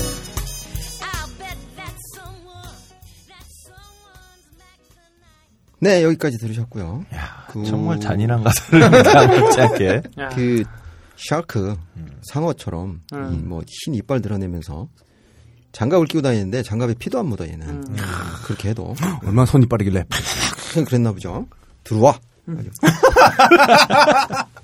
자, 예. 그래서 이제 그게 있고 그 다음에 또 뮤지컬로 이루어졌던 그 영화들 말고 그 유명 뮤지션들 있잖아요. 네. 그 뭐 그분들의 콘서트 또는 그분들의 일상을 찍은 영화들도 많아요. 많죠. 예. 그러니까 좀 전에 말씀드렸던 뮤지컬 마마미아 같은 경우 전부 아바 곡이잖아요. 그렇죠. 근데 아바는 아바를 주제로 한 영화가 또 굉장히 많아요. 그래요? 1977년도에 호주 순회 공연을 다 찍어가지고 여기에 되게 빈약한 스토리를 붙여서 도대체 무슨 영화인지도 모르게 만든 영화가 있어요. 아바 더 무비. 이거는 그냥 뮤직비디오 보신다고 생각하시면 되고 여기에 아그네사하고 프리다 진짜 이때는 여신 시절이었죠. 세계 최강이셨죠 이때. 근데 아그네사 별명이 세계 최고의 엉덩이. 힙이 컸나? 진짜로 예뻤고 키가 쫙 뻗어서 늘씬해서. 그리고 무대에서 엉덩이를 많이 흔들었어요 그때는. 이분들이 미니스커트 입고 흔든 게 아니라 주로 그 당시에는 나팔바지. 그러니까 위에는 쫙 붙고 백바지에 네. 그 흰색으로 돼서 흰 부츠, 흰 부츠 신고. 왜 70년대 스타일 있잖아요. 앞에도 그 가슴이 깊게 V 라인으로 깊게 파져 있는 셔츠가 네, 그런 거 입으시고. 그래서 아바 하나 좋아한다. 아바 노래 듣고 싶다. 라이브로 한번 들어보자. 그럼 아바 더 무비를 치시면 되고 요것도 팁을 드리면 유튜브에 풀 버전 올라와 있어요. 통으로 있어요. HD로. 오, HD로요. 네. 근데 당시 필름이 그 해상도가 떨어져서 그나마 좀 해상도가 좀 더 좋게 나와요. 그리고 실제로 이거는 영상보다 음악 듣는 거잖아요. HD로 그 영상 소리 걸러가지고 좋게 만든 버전이 있어요. 그거 찾아보시면은 한 2시간 충분히 즐기실 수 있습니다. 그 다음에 아바가 또 아바 안에서 중요 모티브가 된 그 영화 안에서 아바가 중요 모티브가 된 영화가 또 하나 있죠. 그 토니 콜레트가 우리한테 처음으로 소개된 영화. 뮤리엘의 웨딩. 그거 94년도 영화인데 요거는 많이들 안 보셨나?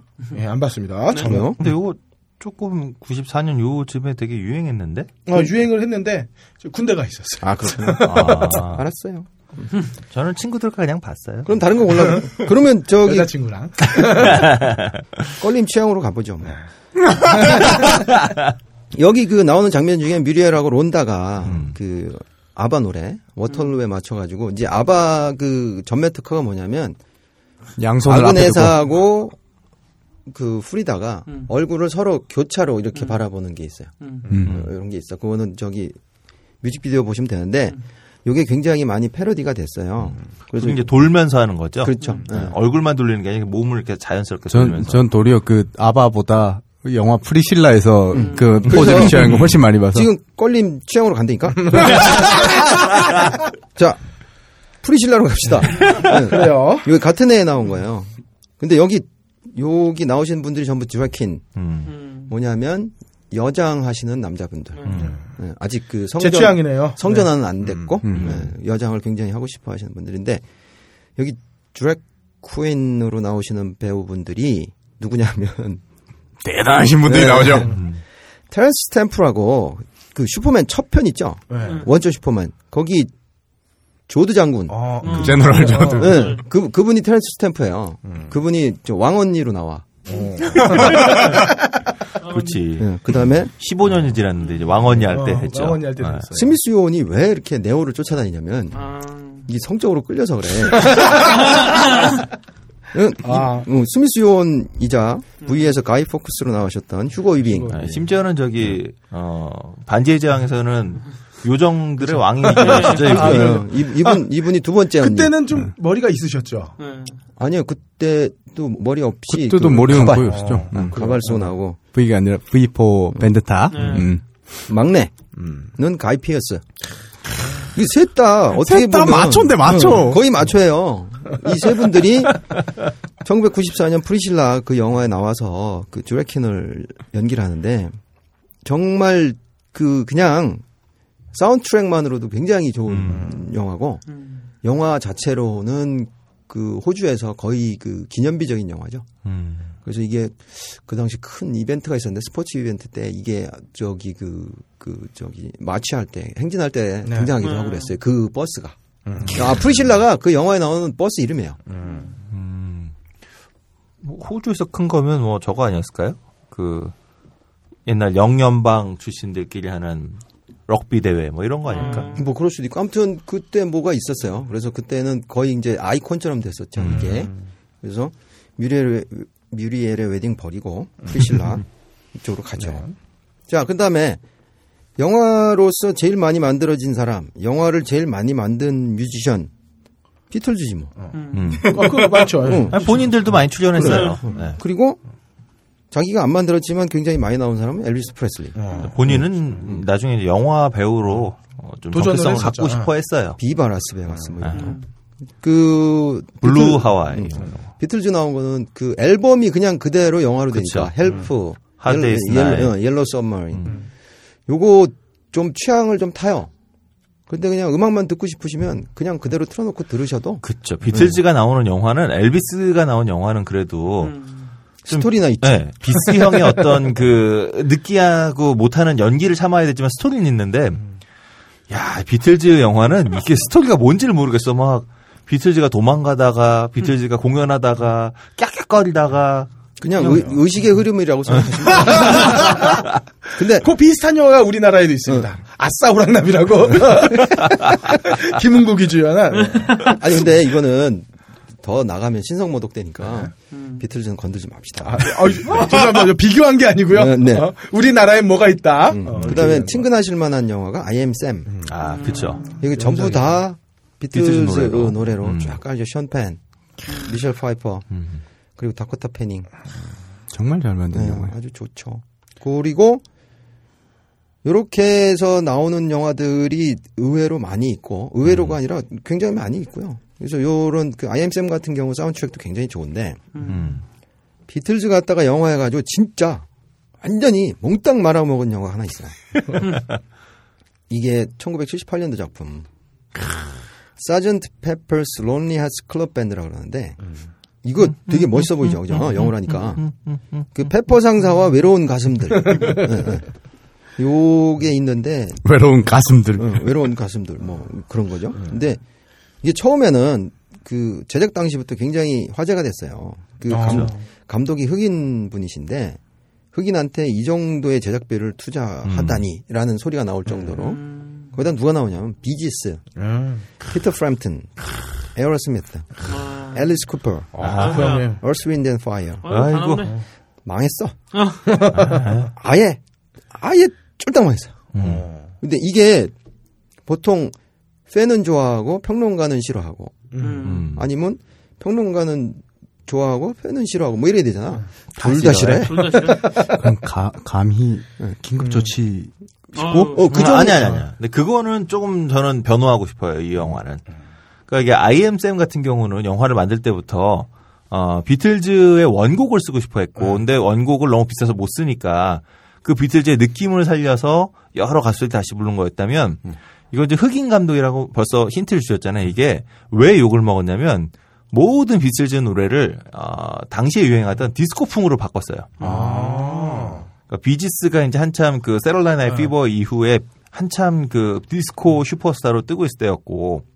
그다음에 에어로스미스, 앨리스 쿠퍼 다 요 즈음에서 피터 프램튼도 마찬가지고 락스타에서 키스도 그렇고 약간 그 디스코랑 락이랑 좀 섞어 먹던 요거 하던 시기에 얼스 윈드 앤 파이어 뭐 말할 것도 없고 이 형들이 다 이제 비틀즈의 노래를 디스코식으로 다 바꾼 거예요. 근데 이게 이제 비틀즈의 주로 팬들은 백인이었고 또 평론은 어차피 미국 평론계라고 했자 뭐 영국도 마찬가지고 흑인들보다 다 백인 일색인데 이들의 눈에 이게 곱게 보일 리가 없는 거죠. 신성모독을 한 거네. 그렇죠. 그래서 솔직히 말씀드리면 영화는 정말 볼 거 없는데. 그렇죠. 영화는 사운드트랙은 그렇게 욕먹는 거에 비하면 괜찮아요. 사운드트랙을 변론하신 거죠? 그렇죠. 사운드트랙은 괜찮아요. 에어로스미스가 부른 Come Together나 얼스 윈드 앤 파이어가 부른 Got to Get to Into My Life 뭐 이런 거는 심지어 히트했어. 그럼요. 그래서 에어로스미스는 지금도 불러요. 컴투게더 이때 이 버전으로. 비지스 오 달링 같은 경우 그 돌아가신 로빈 깁이 돌아가셨나? 그분이 하셨는데 좋아요. 그래서 음악 영화 보지 마시고 아니, 속상해 영화 보면 가슴 아파. 네, 사운드트랙은 굉장히 좋고 요것도 음반 자체를 구하기가 힘드실 거예요. 유튜브에 보시면 많습니다. 그 다음에 비틀즈 주제로 최근에 나온 거 Across the Universe. 네. 이거는 사운드트랙이 좀 평가하기가 좀 어떤 식이냐면 그냥 다시 부른 거야. 그대로. 네, 그대로. 그러니까 뭐 어떤 그 감정이나 이런 부분들 또는 새로운 재해석 이런 게 거의 없어요. 이거는 감독이 원래 만들 때 컨셉이 그거야. 비틀즈 노래를 통해서 세상이 좀 더 좋아졌으면. 그래서 가감 없이 그냥 부르자. 이렇게 해서 했는데 가감 없이 부르다 보니까 지금 그냥 다시 부른 게 된 거예요. 그런데 그 혹시나 그 배두나 남친 노래 듣고 싶으시면 그러면 사보셔도 돼요. 짐 스털지스. 어크로스 유니버스는 이 영화도 영화지만 지금 말씀하신 것처럼 감독이 비틀즈의 노래를 통해 세상이 좀 더 좋아졌으면 좋겠다라는 이 염원을 담았다고 말씀하셨잖아요. 이게 어크로스 유니버스 DVD를 보면 이 메이킹 필름이 1시간 반 가까이 돼요. 되게 길어요. 근데 왜 이렇게 기냐면 감독하고 주연 다 이 사람들이 자기가 얼마나 비틀즈 노래를 좋아하고 이 노래를 통해서 자기는 세상이 어떻게 했으면 좋겠다 이런 이제 바램들하고 이걸 어떻게 구현할 것인가. 그래서 영화 보면 약간 이것도 약간 의식의 흐름을 따라가는 영화거든요, 이거. 근데 저 같은 비틀 매니아는 이런 영화를 봐도 심지어 되게 좋아요. 근데 요거 사운드 트랙은 별로 권해드리고 싶진 않은데 여기서 레디비 너무나 잘하시는 그 레디비는 사실상 오리지널을 뛰어넘는 리메이크가 지금까지 하나도 없었다고 저는 생각하거든요.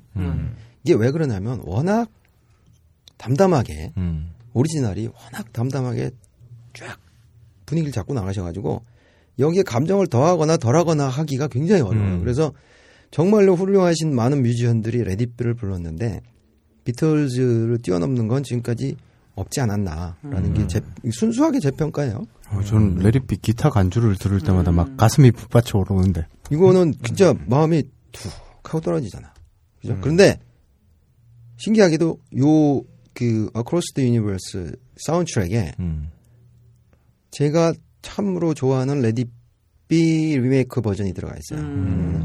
여기 어느 그 성가대 아주머니 한 분이 나오시거든요. 캐롤 우즈, 그다음에 팀 미첨이라는 그 한 서너 살 됐을래나? 근데 둘이 같이 불러요.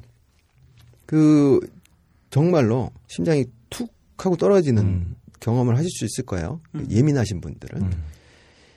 여기가 요거는 유튜브에 보시면은 요거 말고 오디션 버전이 있어요. 그 줄리 테이머 감독이 티모시하고 캐롤 아줌마 둘이서 그 레디비를 부르게 하는. 근데 여기서 스태프들이 다 울어 끝에. 그게 그 제가 말씀드렸던 메이킹 필름에 나와요. 맞아요. 네. 아주 대단한 노래예요. 한번 들어보시고요. Mother Mary comes to me, speaking words of wisdom, let it be. And in my hour of darkness, she is standing right in front of me, speaking words of wisdom, let it be. Let it be, let it be, let it be, let it be. Whisper words of wisdom, let it be. And when the broken-hearted people living in this world agree, there will be an answer, let it be. For though they may be parted, there is still a chance that they will see.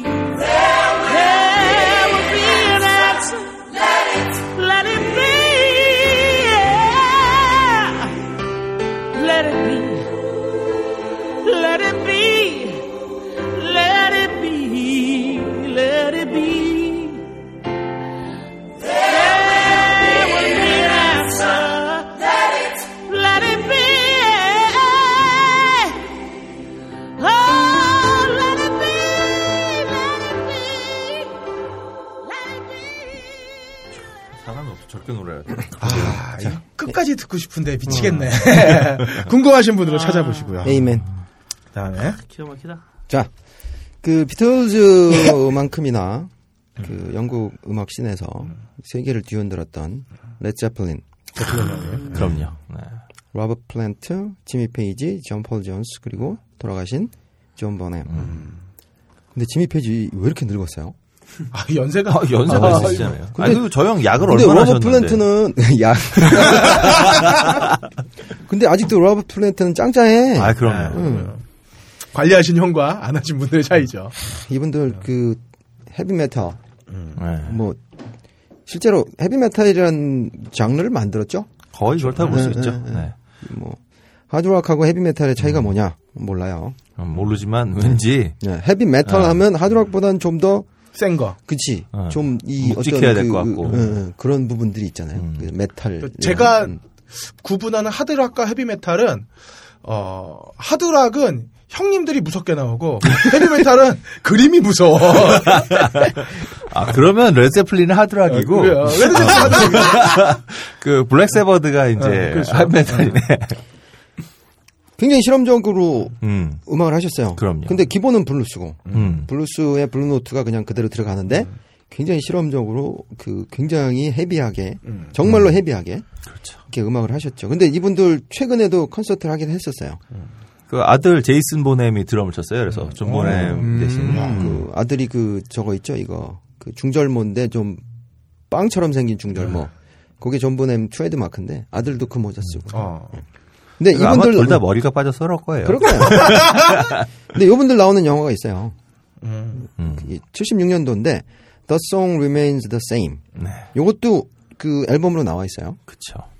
근데 여기는 언제 거냐면 73년도에 뉴욕에 가시면 메디슨 스퀘어 가든이라고 있어요. 역도 있어요. 콘서트장에서 하는 건데 요 그 실황을 영화로 만든 건데 그냥 실황 그대로 담은 건 아니고요. 중간에 뭐 스토리를 넣어요. 스토리를 좀 넣었어요. 왜 여기 와서 콘서트를 하게 되었는지에 대한 배경 설명이 쭉 나오는데 전혀 도움이 안 돼. 아무 상관없고요. 그냥 뭐 로버트 플랜트는 저기 무슨 배 타고 가서 켈틱 느낌 나는 그런 성에 가서 무슨 여자를 구해오고 그러니까 지미 페이지는 무슨 뭐 광산검 들고 있는 마법사 나고 막 이래요. 존 폴 존스는 저 부인 도와서 저기 요리하다가 와. 뭐 그런 식이에요. 존 보넴은 아들하고 자동차 타고 놀다가 오고요. 그러고 와요 그냥. 혹시 이 콘서트가 영화 도록에서 숀 커너리가 부인과 봤다던 그 콘서트일 수도 있겠네요. 그럴 수도 있겠네요.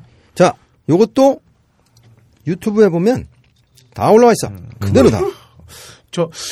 저는 처음에 이런 콘서트 실황을 본 게 제 친구 중에 그 되게 멋진 어머니를 둔 친구가 있었는데 유주호라고 애가 나중에 이제 왜 자꾸 실명을 막 얘기해요? 방송에서. 저 미대 나와가지고 왜 학교도 까져 이제? 저 대종상 미술상도 받았어. 그래서 나와가지고 깔만하네. 저 스태프들의 처우가 좋았으면 좋겠다. 이렇게 한마디 떨면서 얘기하고 좋으시네. 근데 혹시 그 후로 사라지셨다는 그분? 이제 연락 안 돼. 주호야 연락 줘. 이 친구 어머니가 되게 멋있는 분이셨거든요. 고등학교 1학년 때 이제 얘네 집에 놀러 와서 이제 놀고 있는데 야, 너희들 고등학생 됐으면 이제 음악 좀 들어야 되지 않겠냐? 그러면서 맨 처음에 테이블 딱 틀어주신 게 퀸이 그 가나다 몬트리올에서 79년도 실황 가나다국에서 그걸 보여주는데 그때 한 겹씩 벗으시는 거. 그때 내가 처음 그 퀸을 보고서 퀸. 노래는 저렇게 해야 되는. 프레디 머큐리 형이 나중에 이제 빤스 한 장 입고 노래. 아니 하얀색 그냥 쫄바지에. 그렇죠. 난 그때부터 알았어. 가슴털이 근데 그 형이 그런 취향이시는 내가 몰랐지. 진짜 로버트 플랜트 그 당시에요. 그 다음에 뒤를 이어서 프레디 머큐리. 그분들 목소리는 정말 아니 그렇게 목소리가 그렇게 이쁠 수가 있나. 더 중요한 건 이런 형들은 왜 형님이냐면 보통은 보컬들이 이렇게 리듬을 타잖아요. 근데 이 형들은 몸도 까딱 안 해요. 그러니까 자기 움직이고 싶은 대로 움직여. 뭐 로버트 플란트 이런 사람들은 뭐 빠른 노래를 해도 막 몸 안 움직이고 딱 이렇게 거만한 자세로 나는 뭐 이런 거 리듬 안 타. 딱 잡혀 있어. 니들이 따라해 뭐 이런. 프레디 형은 마이크를 씹어먹고 그게 막 알잖아. 그래 아주 대단하신 분들이지. 그런 거를 통해서 그러니까 영화라는 매체를 통해서 그렇게 이제 콘서트를 쭉쭉 풀어나가셨던 분들도 많이 있어요. 그게 그렇죠. 요새는 그 시장이 변해서 그런지 그런 건 거의 안 나오더라고요, 이제는. 요즘은 그러니까 나오긴 굉장히 나오는데 이게 정말 말 그대로 그냥 콘서트를 담아놨죠. 사실 이 예전에 이분들만 해도 콘서트를 담아냈다는 게 그냥 콘서트만 담아낸 게 아니라 그 안에 여러 가지 이야기를 하고 싶었잖아요. 그러니까 뭐 밥 딜런 나왔던 돈 룩백 같은 이런 영화나 그렇죠. 아니면 뭐 김미 쉘터, 롤링스톤즈 나왔던 이런 영화들은 그냥 이 자체도 콘서트 실황이기도 하지만 어떤 시대에 하고 싶은 이야기, 시대의 의미 이런 것들을 좀 고민하는 더 밴드의 라스트 왈츠 이게 마틴 스콜세지 감독이 맞다. 연출했던 그렇죠. 예. 이것도 보면 그러니까 다 보면 60년대 말 70년대에 플라워 제너레이션이 있었고 이거가 이제 끝나가는 한 세대가 바뀌고 있음을 이런 걸 이제 증언하는 이런 걸 얘기하고 싶었는데 요즘 이제 뮤직비디오들은 보면 그냥 얼마나 공연을 잘했는지 우리가 그렇지. 그걸 보여주고 거였죠. 싶은 것 같아요. 그래서 좀 안타까운 부분도 없잖아 있죠 그런 게. 네. 그래서 잠깐 그런 게 사그라들고 그랬었는데 요때 또 영화로 어떤 부분들을 했던 적이 있냐면 굉장히 새로운 시도였는데 요 당시 그 뮤직비디오를 그냥 영화로 만든 게 있어요. 79년도에 나온 건데 이건 뭐 더 월 아시잖아요. 얘기가 필요 없죠. 핑크 플로이드. 핑크의 이야기죠. 아니 근데 진짜로. 진짜로. 누구였지? 거기 주인공이? 기억이 안 난다. 경인데 거기도 자기 받았어. 생각나면 봅시다. 이 Another Brick in the Wall 아시잖아요? 그 뮤직비디오 아시잖아요? 소세지가 되어 나오는. 그렇죠. 처음에는 우리는 그냥 뮤직비디오인 줄 알았는데 그 노래만 알고 봤더니 영화였죠. 그래서 영화 그렇죠. 이거 금지였어요. 그래서 겨우 구해다가 그 뭐 만화방이나 이런 데서 틀어보고 그러던. 만화방에서 이런 거 보셨어요? 아니 왜냐하면 그때 이게 되게 무슨 뭐 에로틱하고 뭐 이런 건 줄 알고 근데 그게 아니라 이게 무슨 뭐 전쟁에 대한 굉장히 전쟁 경쟁 굉장히 힘든 얘기 그다음에 이제 각 개인이 그 안에서 조직 안에서 사회 안에서 국가 안에서 허물어져가는 모습 그거를 이제 쭉 노래로 풀어나간 거죠. 요거 마더라는 곡도 있고 요거가 나중에 그 시대에 딱 어울려가지고 그때 베를린 장벽 허물어졌었죠. 네. 그렇죠. 베를린 장벽에서 더 월 허물면서 한 콘서트도 있어요. 근데 핑크 플로이드가 하지는 않았어요. 그러니까 핑크 플로이드의 더 월을 만들 때까지는 핑크 플로이드 멤버였지만 있었고 폴 로저스죠. 폴 로저스는 배드 컴퍼니고 로저 워터스. 로저 워터스. 죄송합니다. 네. 데이비 길모어하고 로저 워터스가 둘이 이제 핵심 멤버인데 둘이 맨날 싸워가지고 길모어는 남아 있죠 여전히. 로저 워터스의 더 월은 지금도 아마 그 기념비적인 공연 실황으로 남아 있습니다. 한국 와서 하고 싶어 했대요, 되게. 응? 왜요? 휴전선에서? 네, 휴전선에서. 기획합시다. 전찬성. 얼마? 그 U2가 그렇게 하고 싶어 한대요. 보노? 네, 보노가 휴전선에서 공연을 그렇게 하고 싶어 한대요. 정은이랑 어떻게 해보려고? 지금이 정은이요? 네, 정은이죠. 그렇죠, 정은이죠. 김일성. 네. 김정일. 정일, 정은. 헷갈려. 나이도 어린 놈. 개개끼. 그렇게 치면. 나 개개끼 했어. 윤도현은 대단하네요? 했죠. 윤도현은 했으니까. 요거 만드신 분이 알란 파커. 요 감독이었는데, 요거 이후에 이분이 재미를 들렸는지, 91년도에 영화를 하나 만들어요. The Commitments라고. 요거 영화를 구하시기가 굉장히 힘드실 거예요. 음악은 구하시기 굉장히 쉽습니다. 음악은 널렸어. 이게 대표적으로 영화는 잊혀지고 사운드트랙은 무지하게 히트한 그런 그 영화 중에 하나인데 그리고 심지어는 커미트먼트는 2까지 나왔잖아요. 이게 이 사람들 배우거든요 원래. 공연 다녔어요 나중에. 공연 다니고 지금도 하는 사람이 있어요. 그런데 이것도 웃긴 게 이 영화 재밌어. 그 영화 저 내용 괜찮아요. 그리고 아주 그 여러 가지 그 요새로 생각하면 인디 밴드 그 사람들이 어떻게 생활하고 어떻게 팀을 구성하나 이런 부분들에 대한 얘기인데 여기 나오는 게 소울하고 리듬앤블루스 음악이에요. 여기 이제 그 커밋먼트를 처음에 결성하는 애가 우리는 걔네들 발음으로는 두블린 소울이라고 그러지. 더블린 소울을 하자 그래가지고 이제 만드는 영화인데. 근데 더블린 소울이란 말이 워낙 있지 않나요? 있어요. 네. 근데 이제 거기가 붙인 거지. 그렇게 됐는데요. 요거는 그 다른 얘기로 왜 우리 그 ing형 붙이면 G를 이어가지 말라 그러잖아요. 그 발음할 때. 아 그래요? 응. 싱어잖아. 싱거라 부르지. 싱거 해도 돼요. 아일랜드 쪽은 싱거야. 아 그래요, 맞아. 싱깅. 에딘버러에서 그렇게 얘기하더라고요. 그리고 제임스는 그럴 걸? 에딘버러?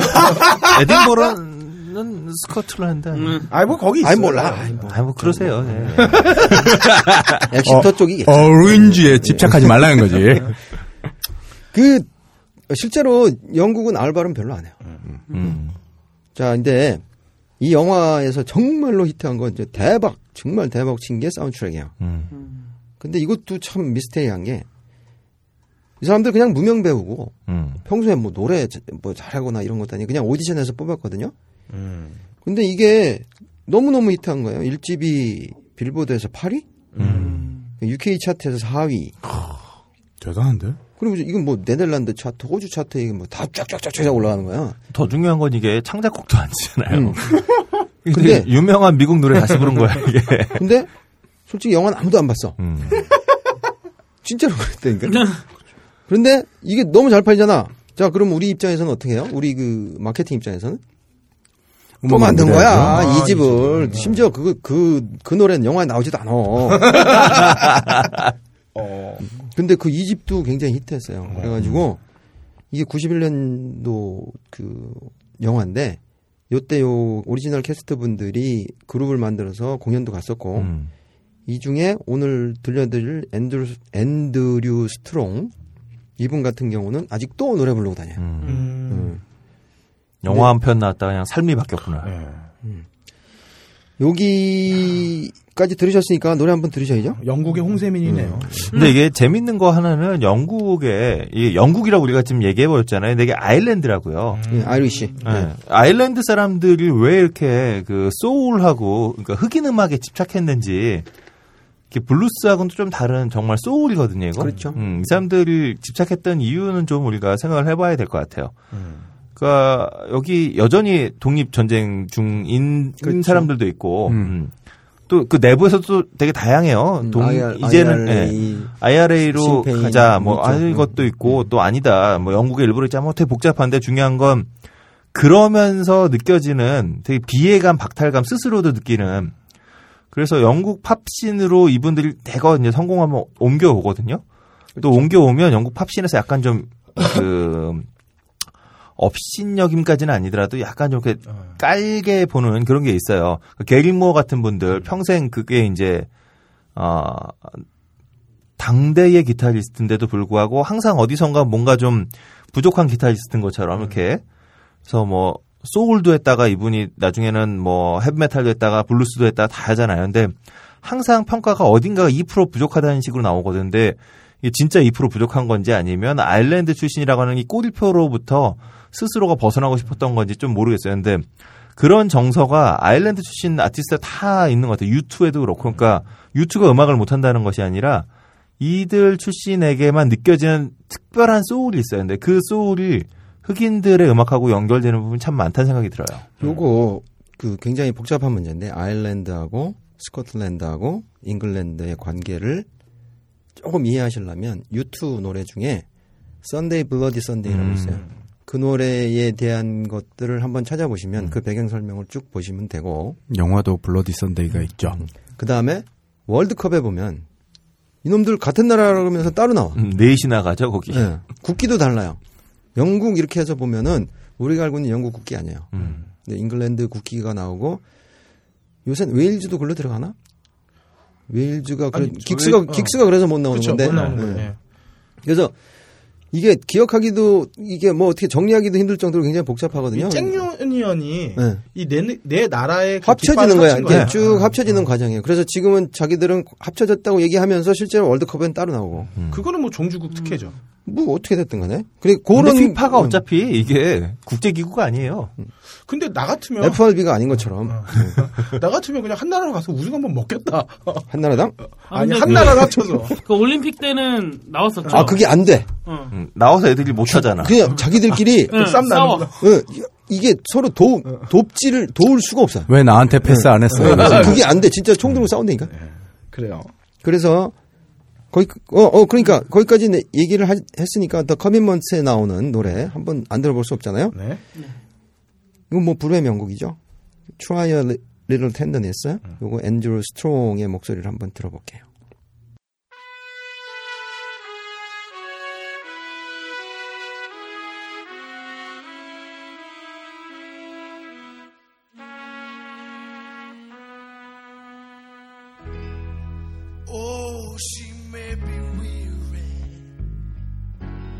Young girls, they do get weary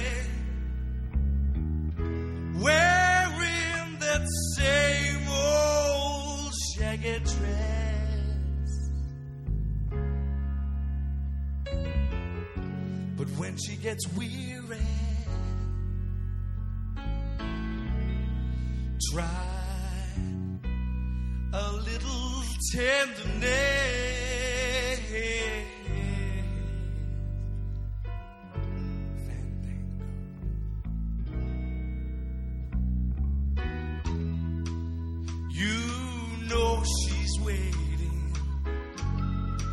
Just anticipating the things that she never possesses yet.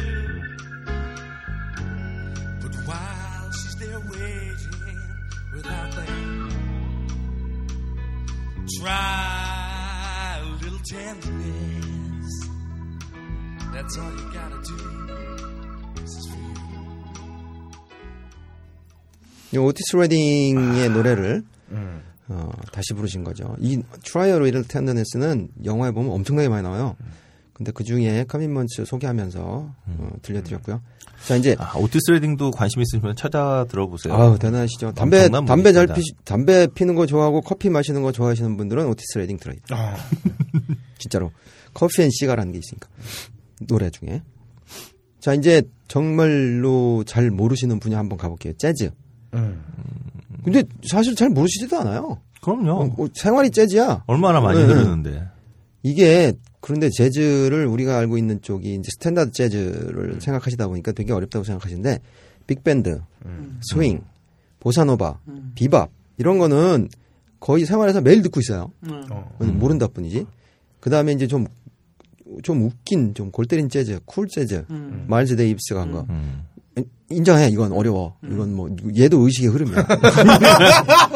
마일스 데이비스가 약을 엄청나게 하셨죠. 아유 좋아하시죠. 근데 쿨만 해도 뭐 좀 괜찮은데 나중에 이제 뭐 이블 웨이즈 이쯤 오면 이제 뭐 정말 의식의 흐름이 있죠 이분. 그러니까 약하고 들으면 좋은 재즈 뭐 이런 식인데 어우 난 약을 안 해봐서.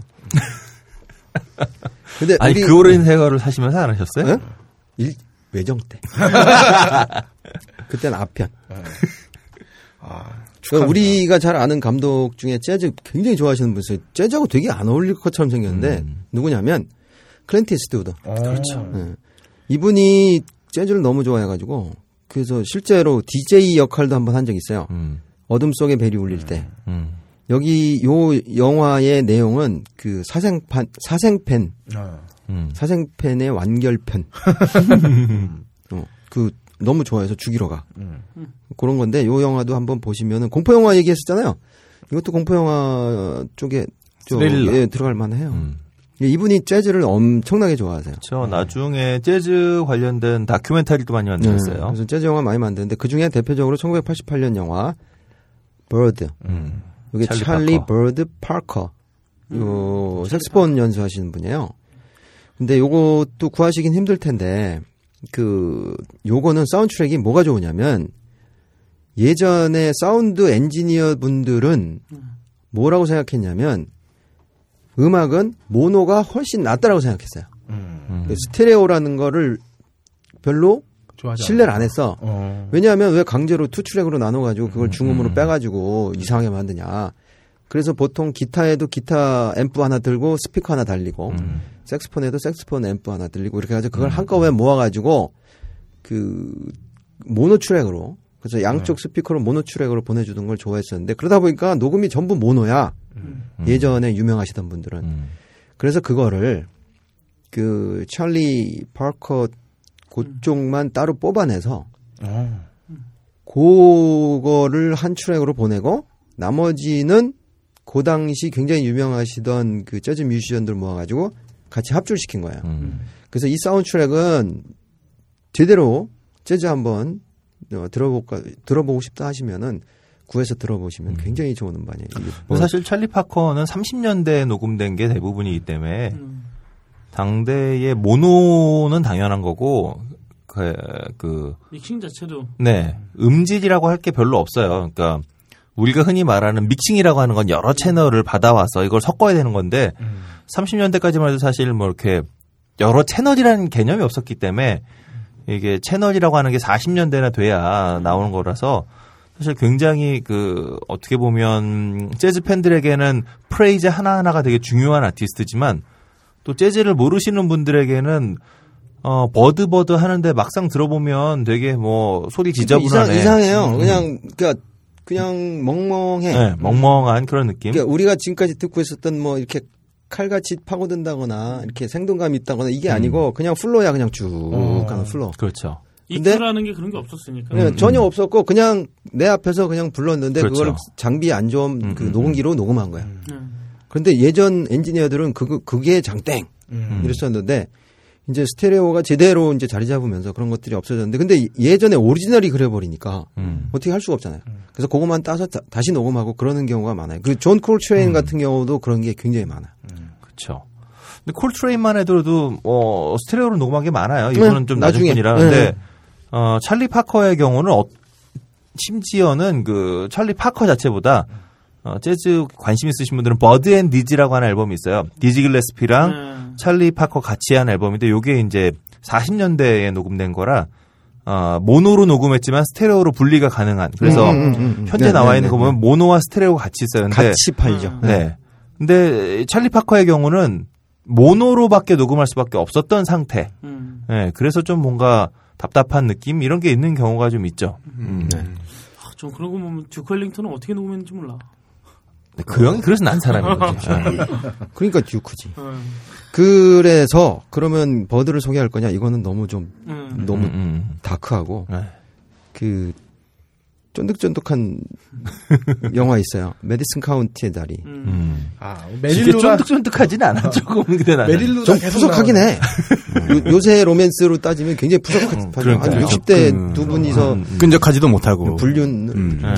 이거 굉장히 처음에 히트했었잖아요. 그 소설로. 그렇죠. 그래서 한국에서도 굉장히 히트했었는데 굉장히 기대했었잖아요. 라디오에서 엄청나게 책 광고를 했었거든요. 근데 딱 캐스팅 나오는데 메릴 스트립하고 클린트 이스트우드 메디슨 카운티의 다리가 아무리 그래도 그렇지 원작이 그래도 그렇지 테스트가 너무 쪼글쪼글하셔가지고 그러니까 원작이 충실한 건 맞는데 아무튼 그래서 메디슨 카운티의 다리 요게 영화로 기대만큼은 그렇게 크게 히트는 안 했어요. 근데 여기에 보면 사운드 트랙이 역시 끝내주죠. 클린트 이스트우드잖아요. 재즈. 니나 워싱턴하고 바바라 루이스 여자 보컬 2개 들어가 있고 나머진 전부 뭘로 채웠냐면 자니 하트만. 누구라고 생각하시면 되냐면 버터 바른 목소리의 흑인 버전. 흑인 발라드 싱어로서는 거의 뭐 최고봉이죠. 들어보시면 60년대까지는 그러니까 재즈 안에서는 아마 저 최고거라고 생각되고 혹시 관심 있으신 분들 아까도 나왔던 존 콜트레인하고 자니 하트만이 같이 부른 앨범이 있어요. 최고. 정말 최고의 앨범입니다. 그거는 딱 들어놓고 자면 되나요? 1번 눌러놓고 자면 돼요. 그냥 쭉 잠이 들게 돼 있어. 그러니까 뭐 이렇게 피치가 뭐 세거나 뭐 아니면은 뭐 누구를 파고 들어가는 이게 아니고 그냥 쭉 흘러가요, 플로우가. 그거는 찾아보시면 있을 거고, 여기에서 지금 들어가 있는 것 중에는 자니 하트먼의 그 데뷔 앨범에 있는 게 있거든요. 이것도 옛날 노래 이제 리메이크 한 건데, I See Your Face Before Me. 그 노래가 있는데, 이거 굉장히 부드럽고, 실제로 메디슨 카운티의 다리도 트랙 1번 틀어놓고 주무시면 그냥 쭉 잘 수 있어요. 편안하게. 한번 들어볼게요.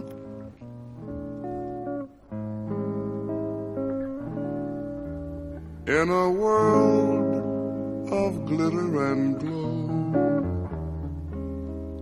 in a world of tinsel and show,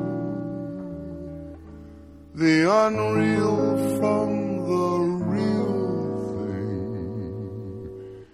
is hard to know. I discovered somebody could be truly worthy and true.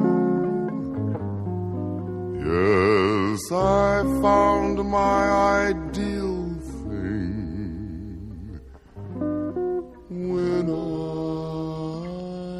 met you.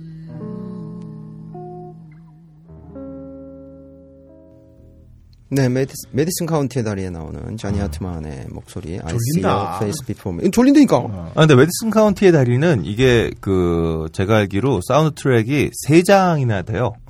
맞네. 그러니까 처음에 이것도 나왔고, 다음에 Remember 메디슨 카운티인가 뭐 해서 Inspired by 뭐 이런 거. 네, 이것들에서 또다시 이런 스타일의 재즈 뮤지션들을 모아서 만든 편집 앨범이 하나 더 나왔고, 다음에 이제 원래 스코어 트랙이 있고, 그래서 재즈를 좋아하시는 분들, 특히 이제 영화 좋아하시는 분들 중에 메디슨 카운티의 다리를 들으시면서 좋아하셨던 분들이 이런 스타일의 음악이 더 듣고 싶다. 약간 우리를 따지면 뭐 이미연의 뭐 이런 것처럼 편집 앨범으로 굉장히 히트했던 그런 앨범이기도 합니다, 이게. 네.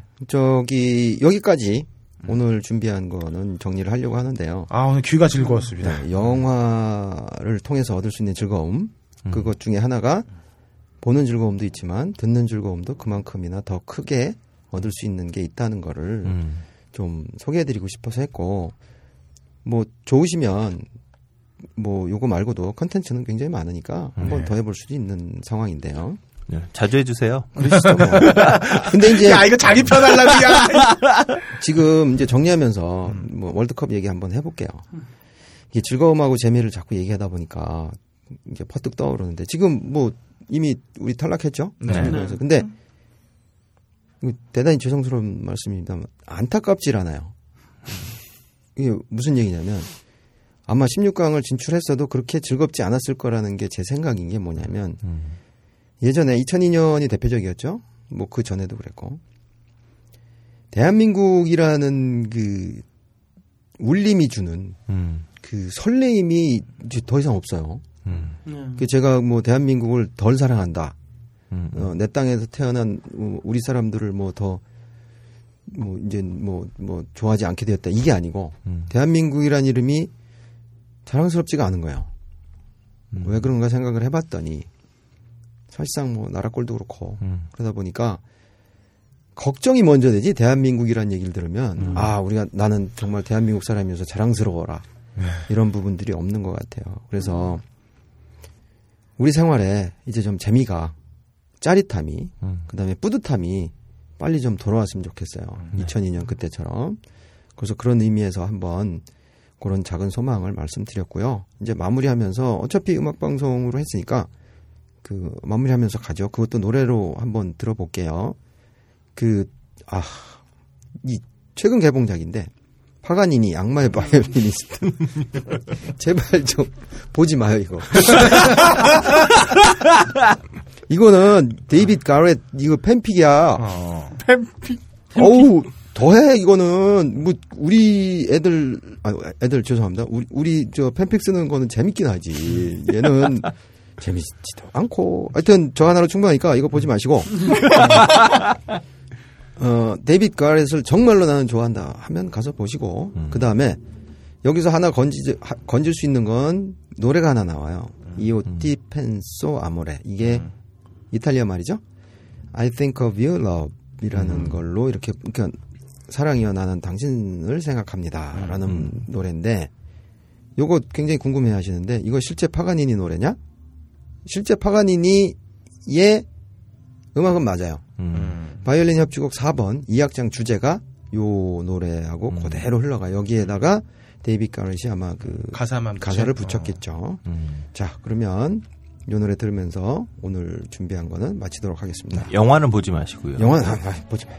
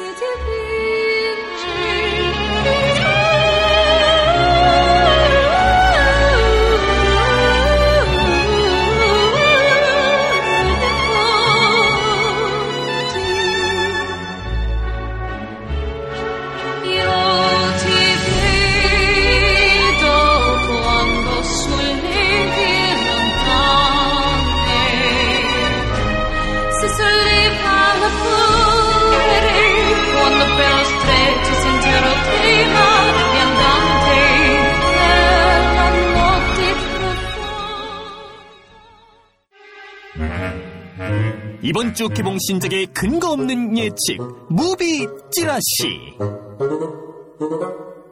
네, 날로 먹은 해비존님의 딴따라 확대 딴따라 시간이었고요. 아니 뭐 지난주에 그렇게 날로 먹었어. 딴따라의 역습. 다음에 확대 찌라시 이번에. 자, 함장님 가주시죠. 저 조심해야겠어요. 지난 주말에 그 전전 직장 동료 결혼식에 갔는데 아는 분들 간만에 만나서 인사하다가 팟캐스트 잘 듣고 있습니다. 예? 뭐, 들켰군. 위험해. 어쨌든 지난주 예고해드린 바와 같이 전 트랜스포머 4편을 IMAX 3D로 관람했습니다. 이런 개쓰레기 영화를 봐야 했던 우리 모두에게 심심한 위로를 드립니다. 씨발. 난 그래도 5편 나오면 볼 거야. 없다가 빨리 준비해와야 돼. 창조주를 어떻게 발라버리는지 꼭 봐야겠어. 이 떡밥은 내 거야, 이거. 이러니까 마이클 베디가 계속 만드는 거죠, 영화를. 지 맘대로. 자, 베르투님께서 우리 구국의 소리가 사라졌냐고 물으셨는데, 아마 우리 영진공.com 사이트를 아시나 봐요. 아쉽게도 팟캐스트 코너에는 구국의 소리가 없습니다. 뭐, 어쨌든, 그래도 제가 구국의 소리를 그 찌라시 하위에 만들어서 예고해드린 대로 엘리트 스쿼드 이야기를 좀 하고 넘어가야겠죠. 엘리트 스쿼드 1편의 경우에는 1997년도에 실제 있었던 이야기를 가지고 영화를 풀어갑니다. 간단하게 요약하자면 교황이 리우데자네이루의 주교 집에서 묵고 싶다고 해버리는 바람에 이 보피들이 엄청 고생한다는 얘기예요. 보피가 뭐냐면 포르투갈어로 바탈리옹 지 오페라시오스 폴리시아이스 스페시아이스. 이거 연습했다. 이거 연습했어. 연습하지 않았어요. 포르투갈어를 몰라요, 제가. 뭐 어쨌든 약자인데 이게 바탈리온 그러니까 영어로 대대죠, 대대. 그래서 오퍼레이션 폴리스 뭐 스페셜은 스페셜이고 그래서 아마 해석하면 특수 경찰 작전 대대 정도로 해석하시면 돼요. 그런데 대대라고는 되어 있지만 사실 병력은 중대 병력 정도, 100명 정도. 뭐 미국 스와트보다 좀 대단한 사람들로 보시면 되는데 이분들이 처한 환경이 우리나라의 화재 진압 일선에 있는 소방관 분들과 비슷합니다. 어떤 면에서 비슷하냐 하면 소방 공무원이나 경찰 공무원 중에 가끔 언론에서 터지는 비리기 문제가 있죠. 특히 뭐 강남이나 선릉, 뭐 이태원, 홍대처럼 사람들이 몰리는 곳에는 꼭 경찰 공무원 중 일부 비리 공무원들이 보호세를 받거나 소방 공무원 중 일부 비리 공무원들이 소방법 위반 눈 감아주는 경우가 알게 모르게 있을 거예요. 네. 그러니까 증거 잡히면 언론에서 터뜨려 주는 거니까. 어제 오늘 뭐 이런. 이런 분들 때문에 소명의식으로 열심히 일하시는 공무원분들이 함께 욕을 먹게 된 거라 그분들은 분하실 거고 뭐 아무튼 제가 화재진압부 선봉에 있는 소방관분들을 꼽은 이유가 이겁니다. 보피의 경우에는 담당 구역이 브라질 빈민가 지역을 칭하는 그 파벨라다 보니까 브라질 내부 다른 경찰 조직에 비해 깨끗합니다. 물론 그러니까, 상대적인 개념으로 깨끗한 거긴 하지만 돈 거둘 게 없다. 게다가 항상 카르텔과 목숨 걸고 전투해야 되는데 열악한 예산으로 자기 목숨을 지켜주는 자신의 무기조차 제대로 공급되지 않아요. 그래서 막 그 보피들 사진 찍은 거 보면 막 어떤 사람은 아주 옛날 구제 장총을 들고 싸우고도 있고 마치 소방 그 장갑을 자기 돈으로 불패야 되는 우리 소방관 분들이랑 자기 목숨 지키기 위해서 다르게 살아야 되는 게 거의 딱 우리 소방관 분들과 닮았죠.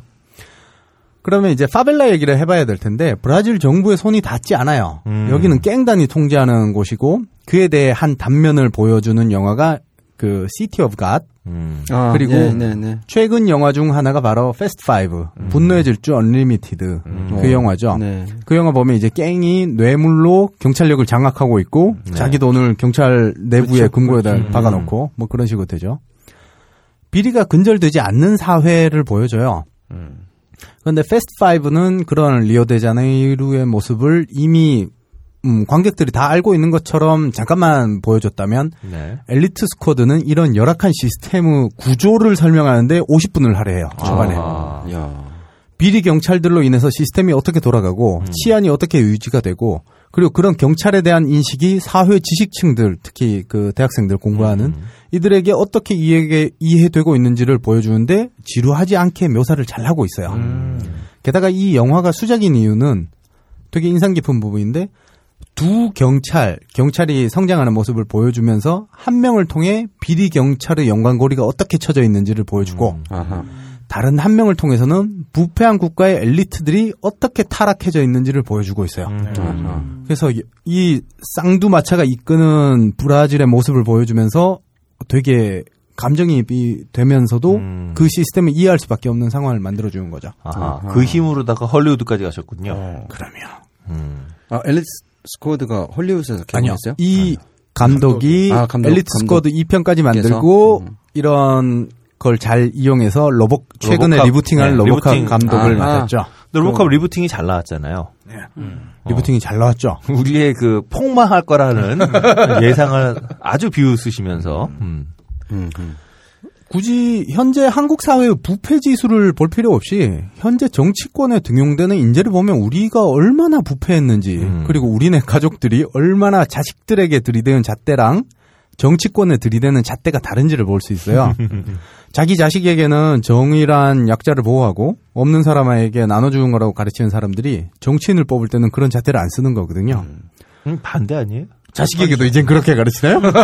요즘 한국 사회는 그런 것 같은데? 하긴 제가 대리운전 할 때 한 가족을 태웠는데 그 가족은 이제 애가 초등학교 한 3, 4학년? 그런데 이렇게 가르치는 거예요. 너는 커서 뭐가 될래? 이제 뭐 친척분 같아요. 뭐 법관 뭐 이런 거 되지 말고 가장 돈을 많이 버는 의사가 돼야 돼. 애한테 애 꿈이 넌 뭐가 되고 싶어 묻는 게 아니라 그걸 강요하는 걸 보면서 뭐 그럴 수도 있겠다는 생각이 드네요. 제가 이거 뭐 딴 얘기긴 한데 이렇게 됐던 한국 사회가 지금 어떻게 되고 있는지에 대한 그냥 저의 개인적인 아주 단견이에요. 그냥 저의 경험에서 나온. 저는 거의 매 학기, 위안부 관련된, 그니까, 낮은 목소리라는 영상을 뭐 이번 학기는 안 봤는데 거의 매 학기 보거든요. 매 학기 보는데 여기에 대해서 이제 이렇게 얘기를 받아요. 이제 그 학생들한테 뭐 글을 좀 써서 내라. 근데 어느 순간인가부터 그런 얘기들이 나오기 시작해요. 나는 군대를 갔다 왔다. 근데 군대에 있을 때 성역이 가장 큰 문제였다. 굉장히 합리적인 제도다.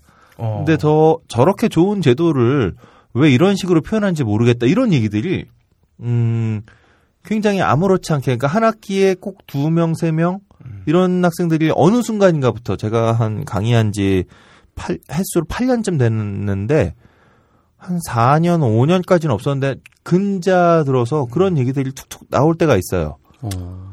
이게 저는 좀 대한민국의 네오나치가 아니 네오나치라기보다는 진짜 극단적인 자기중심주의네. 그렇죠. 그러니까 뭐 어떤 그 사회적인 그 제도가 가지는 또는 그 역사가 가지는 그런 의미나 교훈 같은 거는 나는 뭐 볼 필요 없고 일단 내 경험에 비춰봤을 때 그런 부분들이 있었으면 좋겠다고 느꼈다. 그래서 그런 제도는 계속 됐으면 좋겠다라고 하는 아주 말도 안 되는 그런. 이게 아주 기본적인 건데 내가 어떠한 성 정체성을 가짐으로 인해서 그거 자체가 폭력이 된다는 사실. 아니 이게 성 정체성 이전에 타인에 대한 배려 자체가 없는 거잖아요. 아예 없는 거죠. 근데 이게 몇몇 학생이 있다가 아니라 저는 이게 한국 사회가 지금 좀 전에 함장님 말씀하신 것처럼 너는 뭐 공부를 잘하면 그래 뭐 어떤 사회적인 뭐 이게 아니라 돈을 잘 벌어야 된다. 그리고 돈을 잘 벌려면 옆에 애를 빨리 제끼고 네가 제일 중요하고 왜냐하면 돈을 잘 번다는 거에 여러 가지 함의가 있겠지만 지금 함장님이 말씀하셨던 이런 맥락의 돈을 잘 버는 건 사실은 사회적으로 함께 살아가는 돈을 잘 버는 게 아니잖아요. 그렇죠. 경쟁에서 무조건 살아남아야 그렇죠. 된다는 옆을 얘기죠. 제끼고 그래요. 가라는. 근데 왜 뭐 미개한 사람들이라는 거가 한번 화제가 된 적이 있잖아요. 네. 근데 다른 걸 다 떠나서 그럼 그 사람들이 가지고 있는 부는 도대체 누가 제공해 줬냐 이거죠. 그럼 미개한 사람들이 제공해 준 거 아니에요? 그러면 그 미개한 사람들로부터 그 부를 자기들이 가지고 갔으면 적어도 존중은 해줘야지. 그렇죠? 하지만 그 사람들은 착취를 당연하게 여기고 있는 거라서 뒤집어서 얘기하면 방금 전에 얘기하셨던 그 군인으로 있을 때 그게 뭔가 합리적인 일인 것 같다고 얘기한 것 자체가 성을 착취하는 게 너무 당연하다고 생각하고 있기 때문에 그렇죠. 그런 식으로 의견이 나오게 되는 거죠. 뭐 어쨌든 다시 얘기로 돌아가면 이따가 또 비슷한 얘기를 또 할 거니까 저는 이제 털어서 먼지 안 나오는 사람이 없다라는 얘기가 참 무서워요. 왜냐하면 저도 분명히 털면 먼지가 나올 거거든요. 많지. 네. 맞나요? 그런데 나는 때로 나와. 이제 우리의 삶에 대한 태도가 그 먼지를 부끄러워하고 앞으로는 그 먼지가 좀 덜 나도록 줄여나가는 게 중요하다고 생각하는데 현실은 그렇지 않다는 거죠. 누구나 털면 먼지가 나오는데 그 정도는 어떠랴. 이게 바로 우리가 부패의 고리를 끊을 수 없는 태도라고 생각을 해요. 이제 이번 브라질 월드컵에서 브라질 시민들이 시위를 했던 것은 그런 월드컵 같은데 이벤트에 쓸 돈으로 차라리 교육에 투자하고 공공시설을 확충해달라 하면서 시위를 그렇죠. 했던 거예요. 네. 부패의 무수한 고리를 서서히라도 끊기 위해서는 교육이 필요하다고 생각하는 거거든요.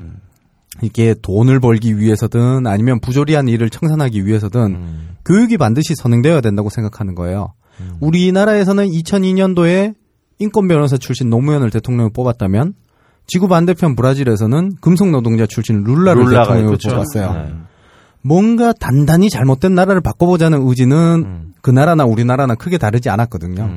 하지만 룰라는 재선에 성공했고 우리는 정권을 다시 빼앗겼어요. 왜일까요? 왜 우리는 더 나은 선택을 하지 못하고 퇴행한 걸까요?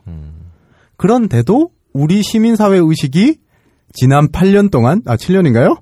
다시금 성장하게 된 이유는 뭘까요? 그리고 우리가 아슬아슬하게 49%랑 51% 싸움을 하게 된 이유는 뭘까요? 이런 고민들을 하면서 한번 돌이켜본 건데 현재 우리나라 4년제 대학 진학률이 80%로 왔다 갔다 하고 있어요. 높네요. 우린 브라질에 비해 엄청나게 높은 교육열을 갖고 있죠. 그런데 우리가 의무교육이라는 제도가 중학교 3학년까지로 한정이 돼 있어요. 게다가 이 중학교까지 확대된 것이 겨우 1985년부터예요. 그렇죠.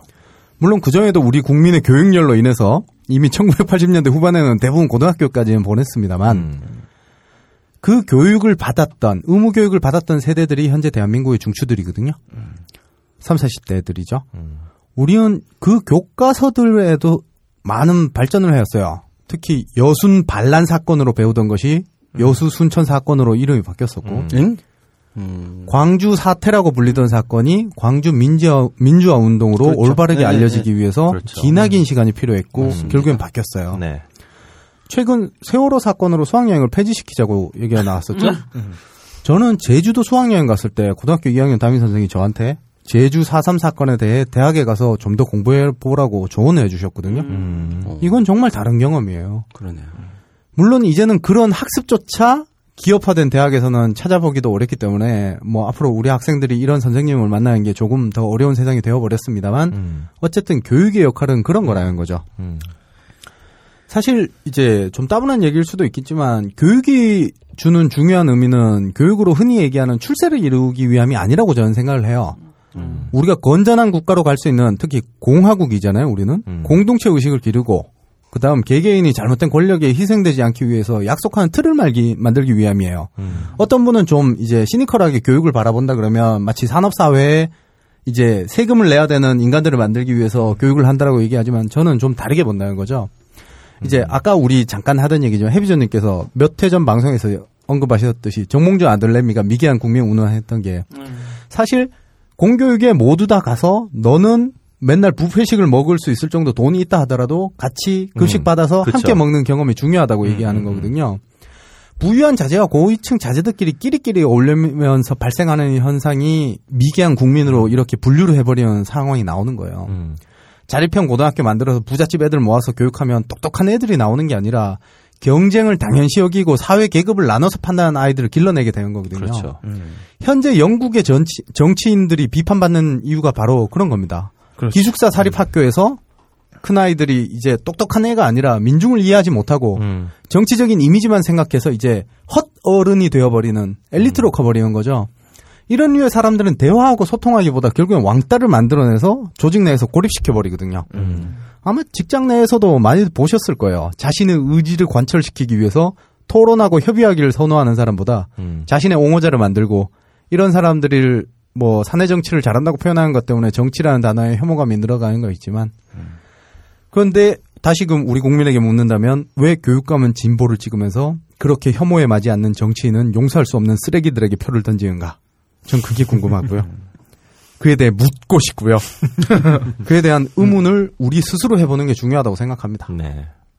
사실 애를 낳지 않고 한국 사회가 노령화 사회가 되어가고 급격히 이제 소비는 줄어들 거고 나라가 침몰해 가도 중요한 것이 바로 교육이라고 생각하는 이유는 결국엔 현명하고 정의롭게 함께 살아가는 아이들이 늘어갈수록 우리 희망도 꺼지지 않을 거라는 믿음이 있기 때문이고요.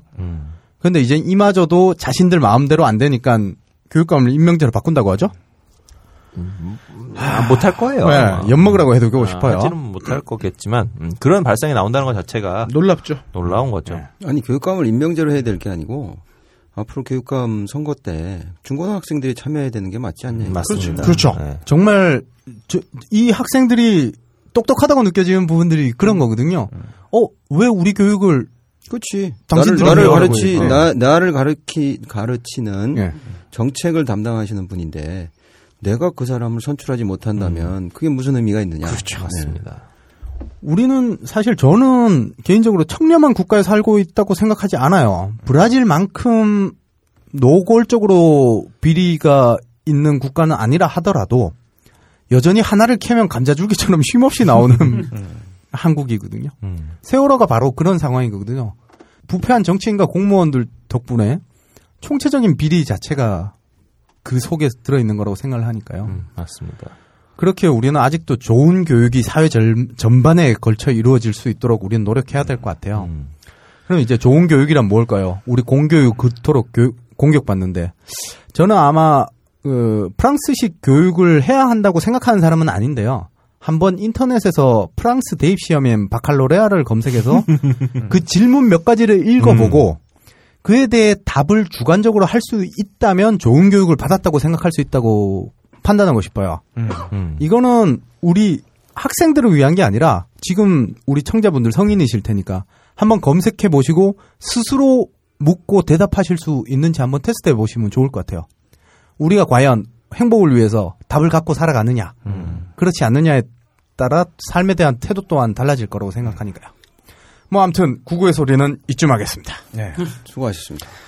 자, 이번 주 개봉 영화 중 4편을 골라봤습니다. 힘들지? 힘들어! 자, 첫 번째 영화, 신의 한수. 신의. 감독은 조범구라고 기대치는 애매하게 2점을 줄 거예요. 제게는 이제 애증이 있는 감독인데요. 이 뚝방전설이라는 영화가 있어요. MC몽이 나왔던 박건영이 주연이고 특별 출연으로 유지태가 나왔었어요. 유지태가 멋있는 이 조폭으로 나오죠. 이천희도 나오지 않았나요? 이천희도 나오죠. 그 영화에 꽤 뭐 이민기도 특별 출연했었어요. 조연으로. 저 영화관에서 봤는데 그거. 저도 극장에서 봤어요. 저 심지어 옛날에 영진공에 글 쓴 것도 있어요. 여자친구랑 말이야. 쭉방전설 아니야?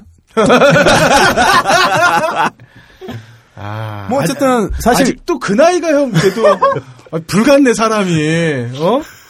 욕망이 불같아. 구라파 쭉방. 아이쿠야. 네, 자 가시죠 뭐. 그 영화 참 골 때렸지만 기특했던 영화였거든요. 그래서 제가 글까지 썼던 건데 인양반이 그 다음에 찍은 영화가 이민기 데리고 만든 퀵이에요. 전 1점. 정말 애매합니다. 근데 우째 이런 일이. 1점을 주고 싶으나 감독에 대한 애정이 있어서 2점을 줘보고요.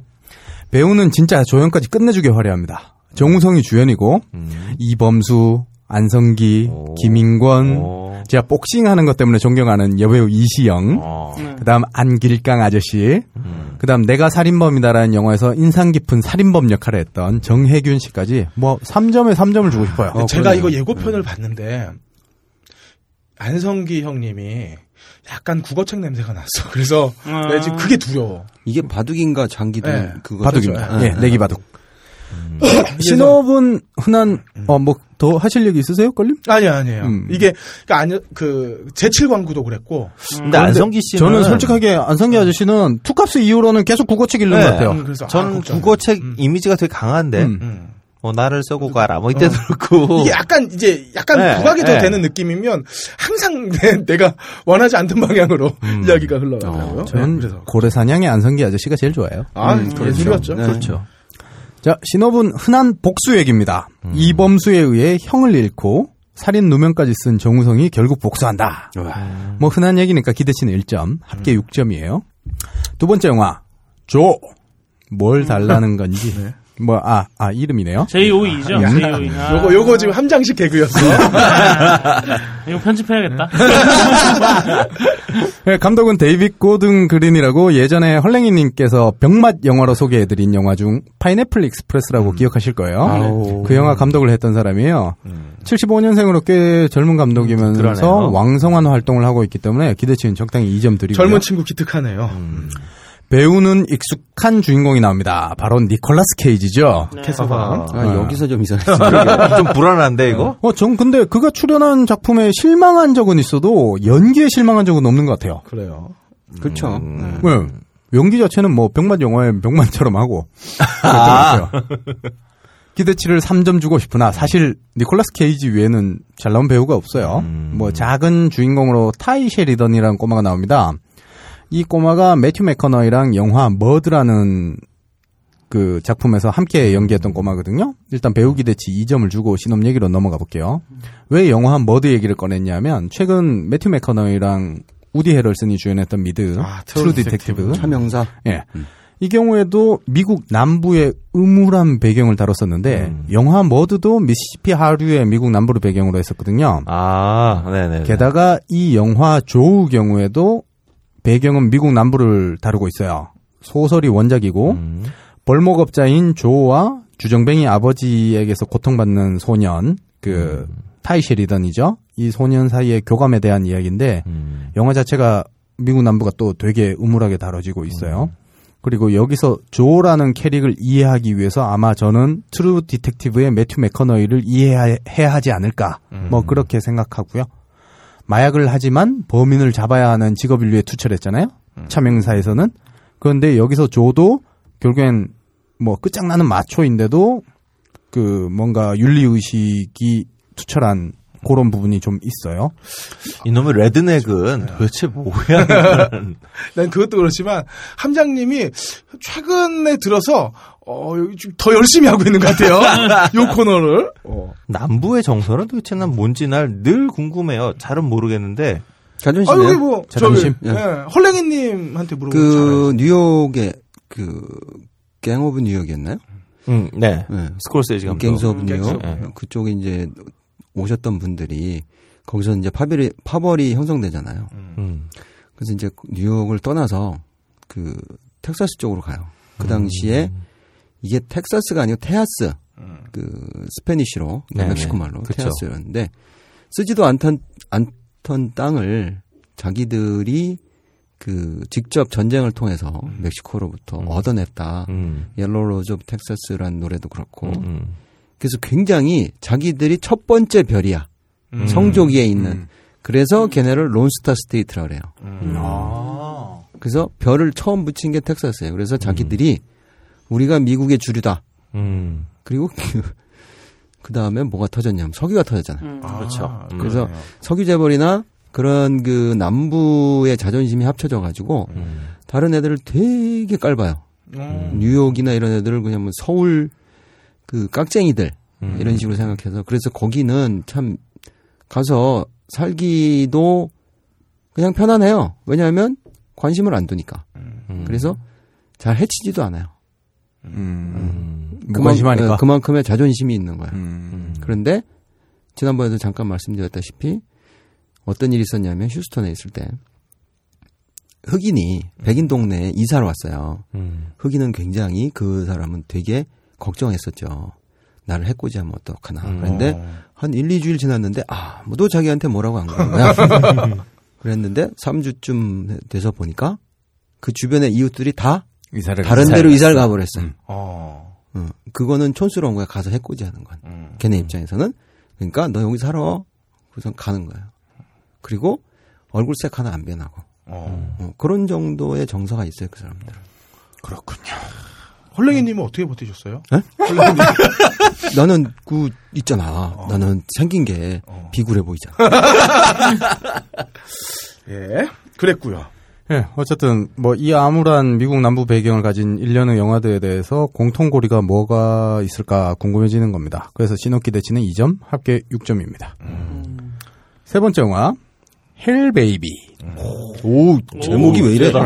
감독은 공동 감독으로 로버트 벤 가렌트와 토마스 레넌입니다.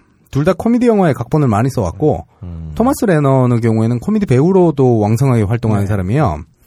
두 사람의 공통되는 작품 중 하나를 꼽아드리자면 아마 끌림 보셨을 것 같은데 분노의 핑퐁이라는 영화가 있어요. 그거 왔어. 이거야. 크리스토퍼 윌켄인가? 그래, 이거 왔어. 이거야, 이거. 그럼 막 만리장성에서 막 하고 그런 거 아니에요? 자, 근데 왜 감독 기대치가 1점이야, 이거? 대충 이 작품이 어떤 형태로 보여질지 기대되시지 않나요? 감독 기대치는 1점. 자. 난 헬베이비비라고 베네일런 1984 앨범 거기 나오죠. 커버에. 네. 커버에 아기 천사가 담배 피고 있는 거 있잖아요. 그렇죠. 뭐 이런 거 떠올렸는데 뭐 크게 다르진 않을 거예요. 아기 천사가 담배 피고 경범죄 위반이잖아. 길에서 폈나요? 그러게요. 과다 노출하지 마시고요. 자, 배우는 감독 중 하나인 토마스 레넌이 직접 바티칸에서 파견된 신부로 나오고 그다음에 미드나잇 미트 트레인의 여주인공 레슬리 비비 악마를 잉태한 여자로 나옵니다.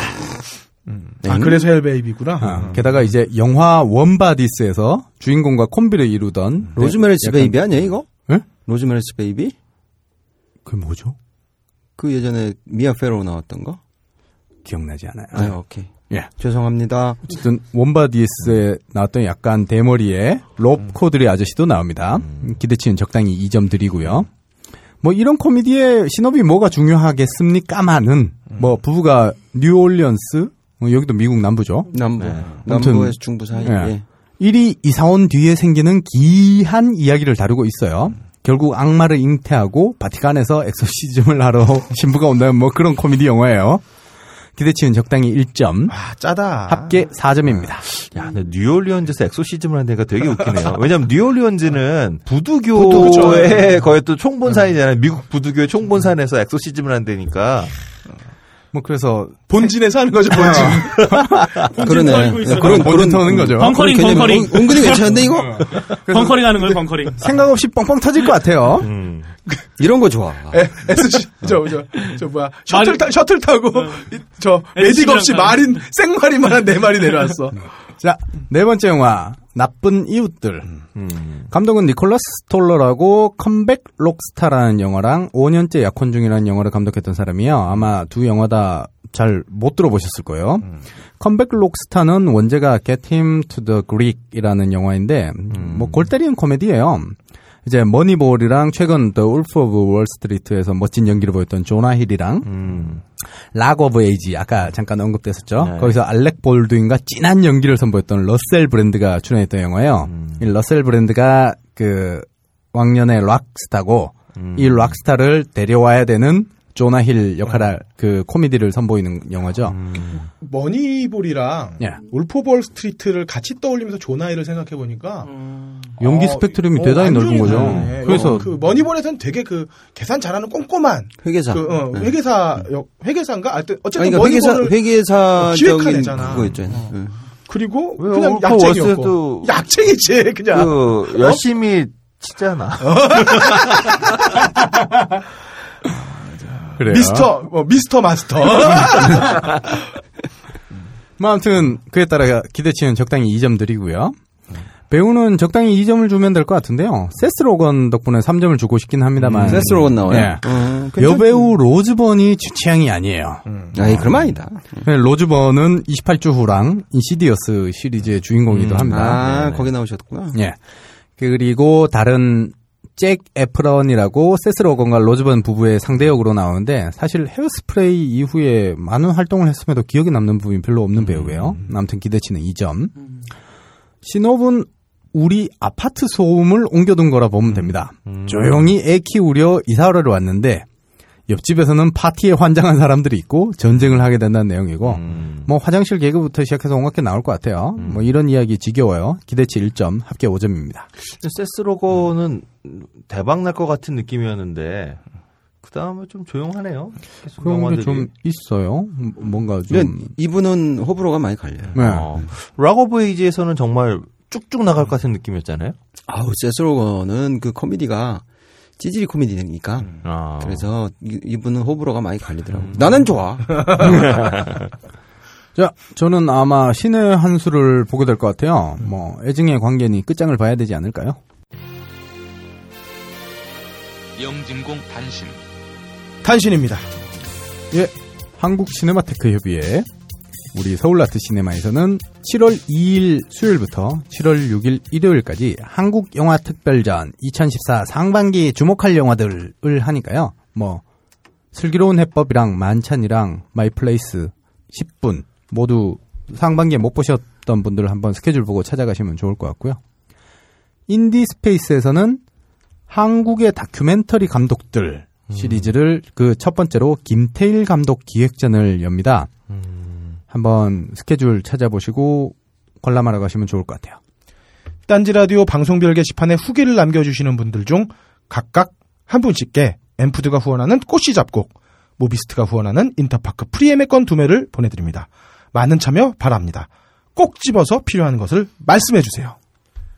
그것만 한다고 되는 건 아니죠. 근데 앞에 뭔가가 붙죠. 시대 요구에 맞는 분 찾기가 어려워 총리를 유임하겠다고 합니다. 시대의 요구는 1970년으로의 회기가 아닙니다. 7인회의 밀실 정치가 아닙니다. 친일과 독재에 부역한 자들의 재등장이 아닙니다. 시대의 요구가 뭔지 혹시 수첩에는 없습니까? 녹음 김태용, 효과 고승수, 제작 딴지일보, 진행의 그럴거리였습니다. 다음 주에는 다시 한번 영화 속 정착 이야기를 들고 여러분들을 찾아뵙겠습니다.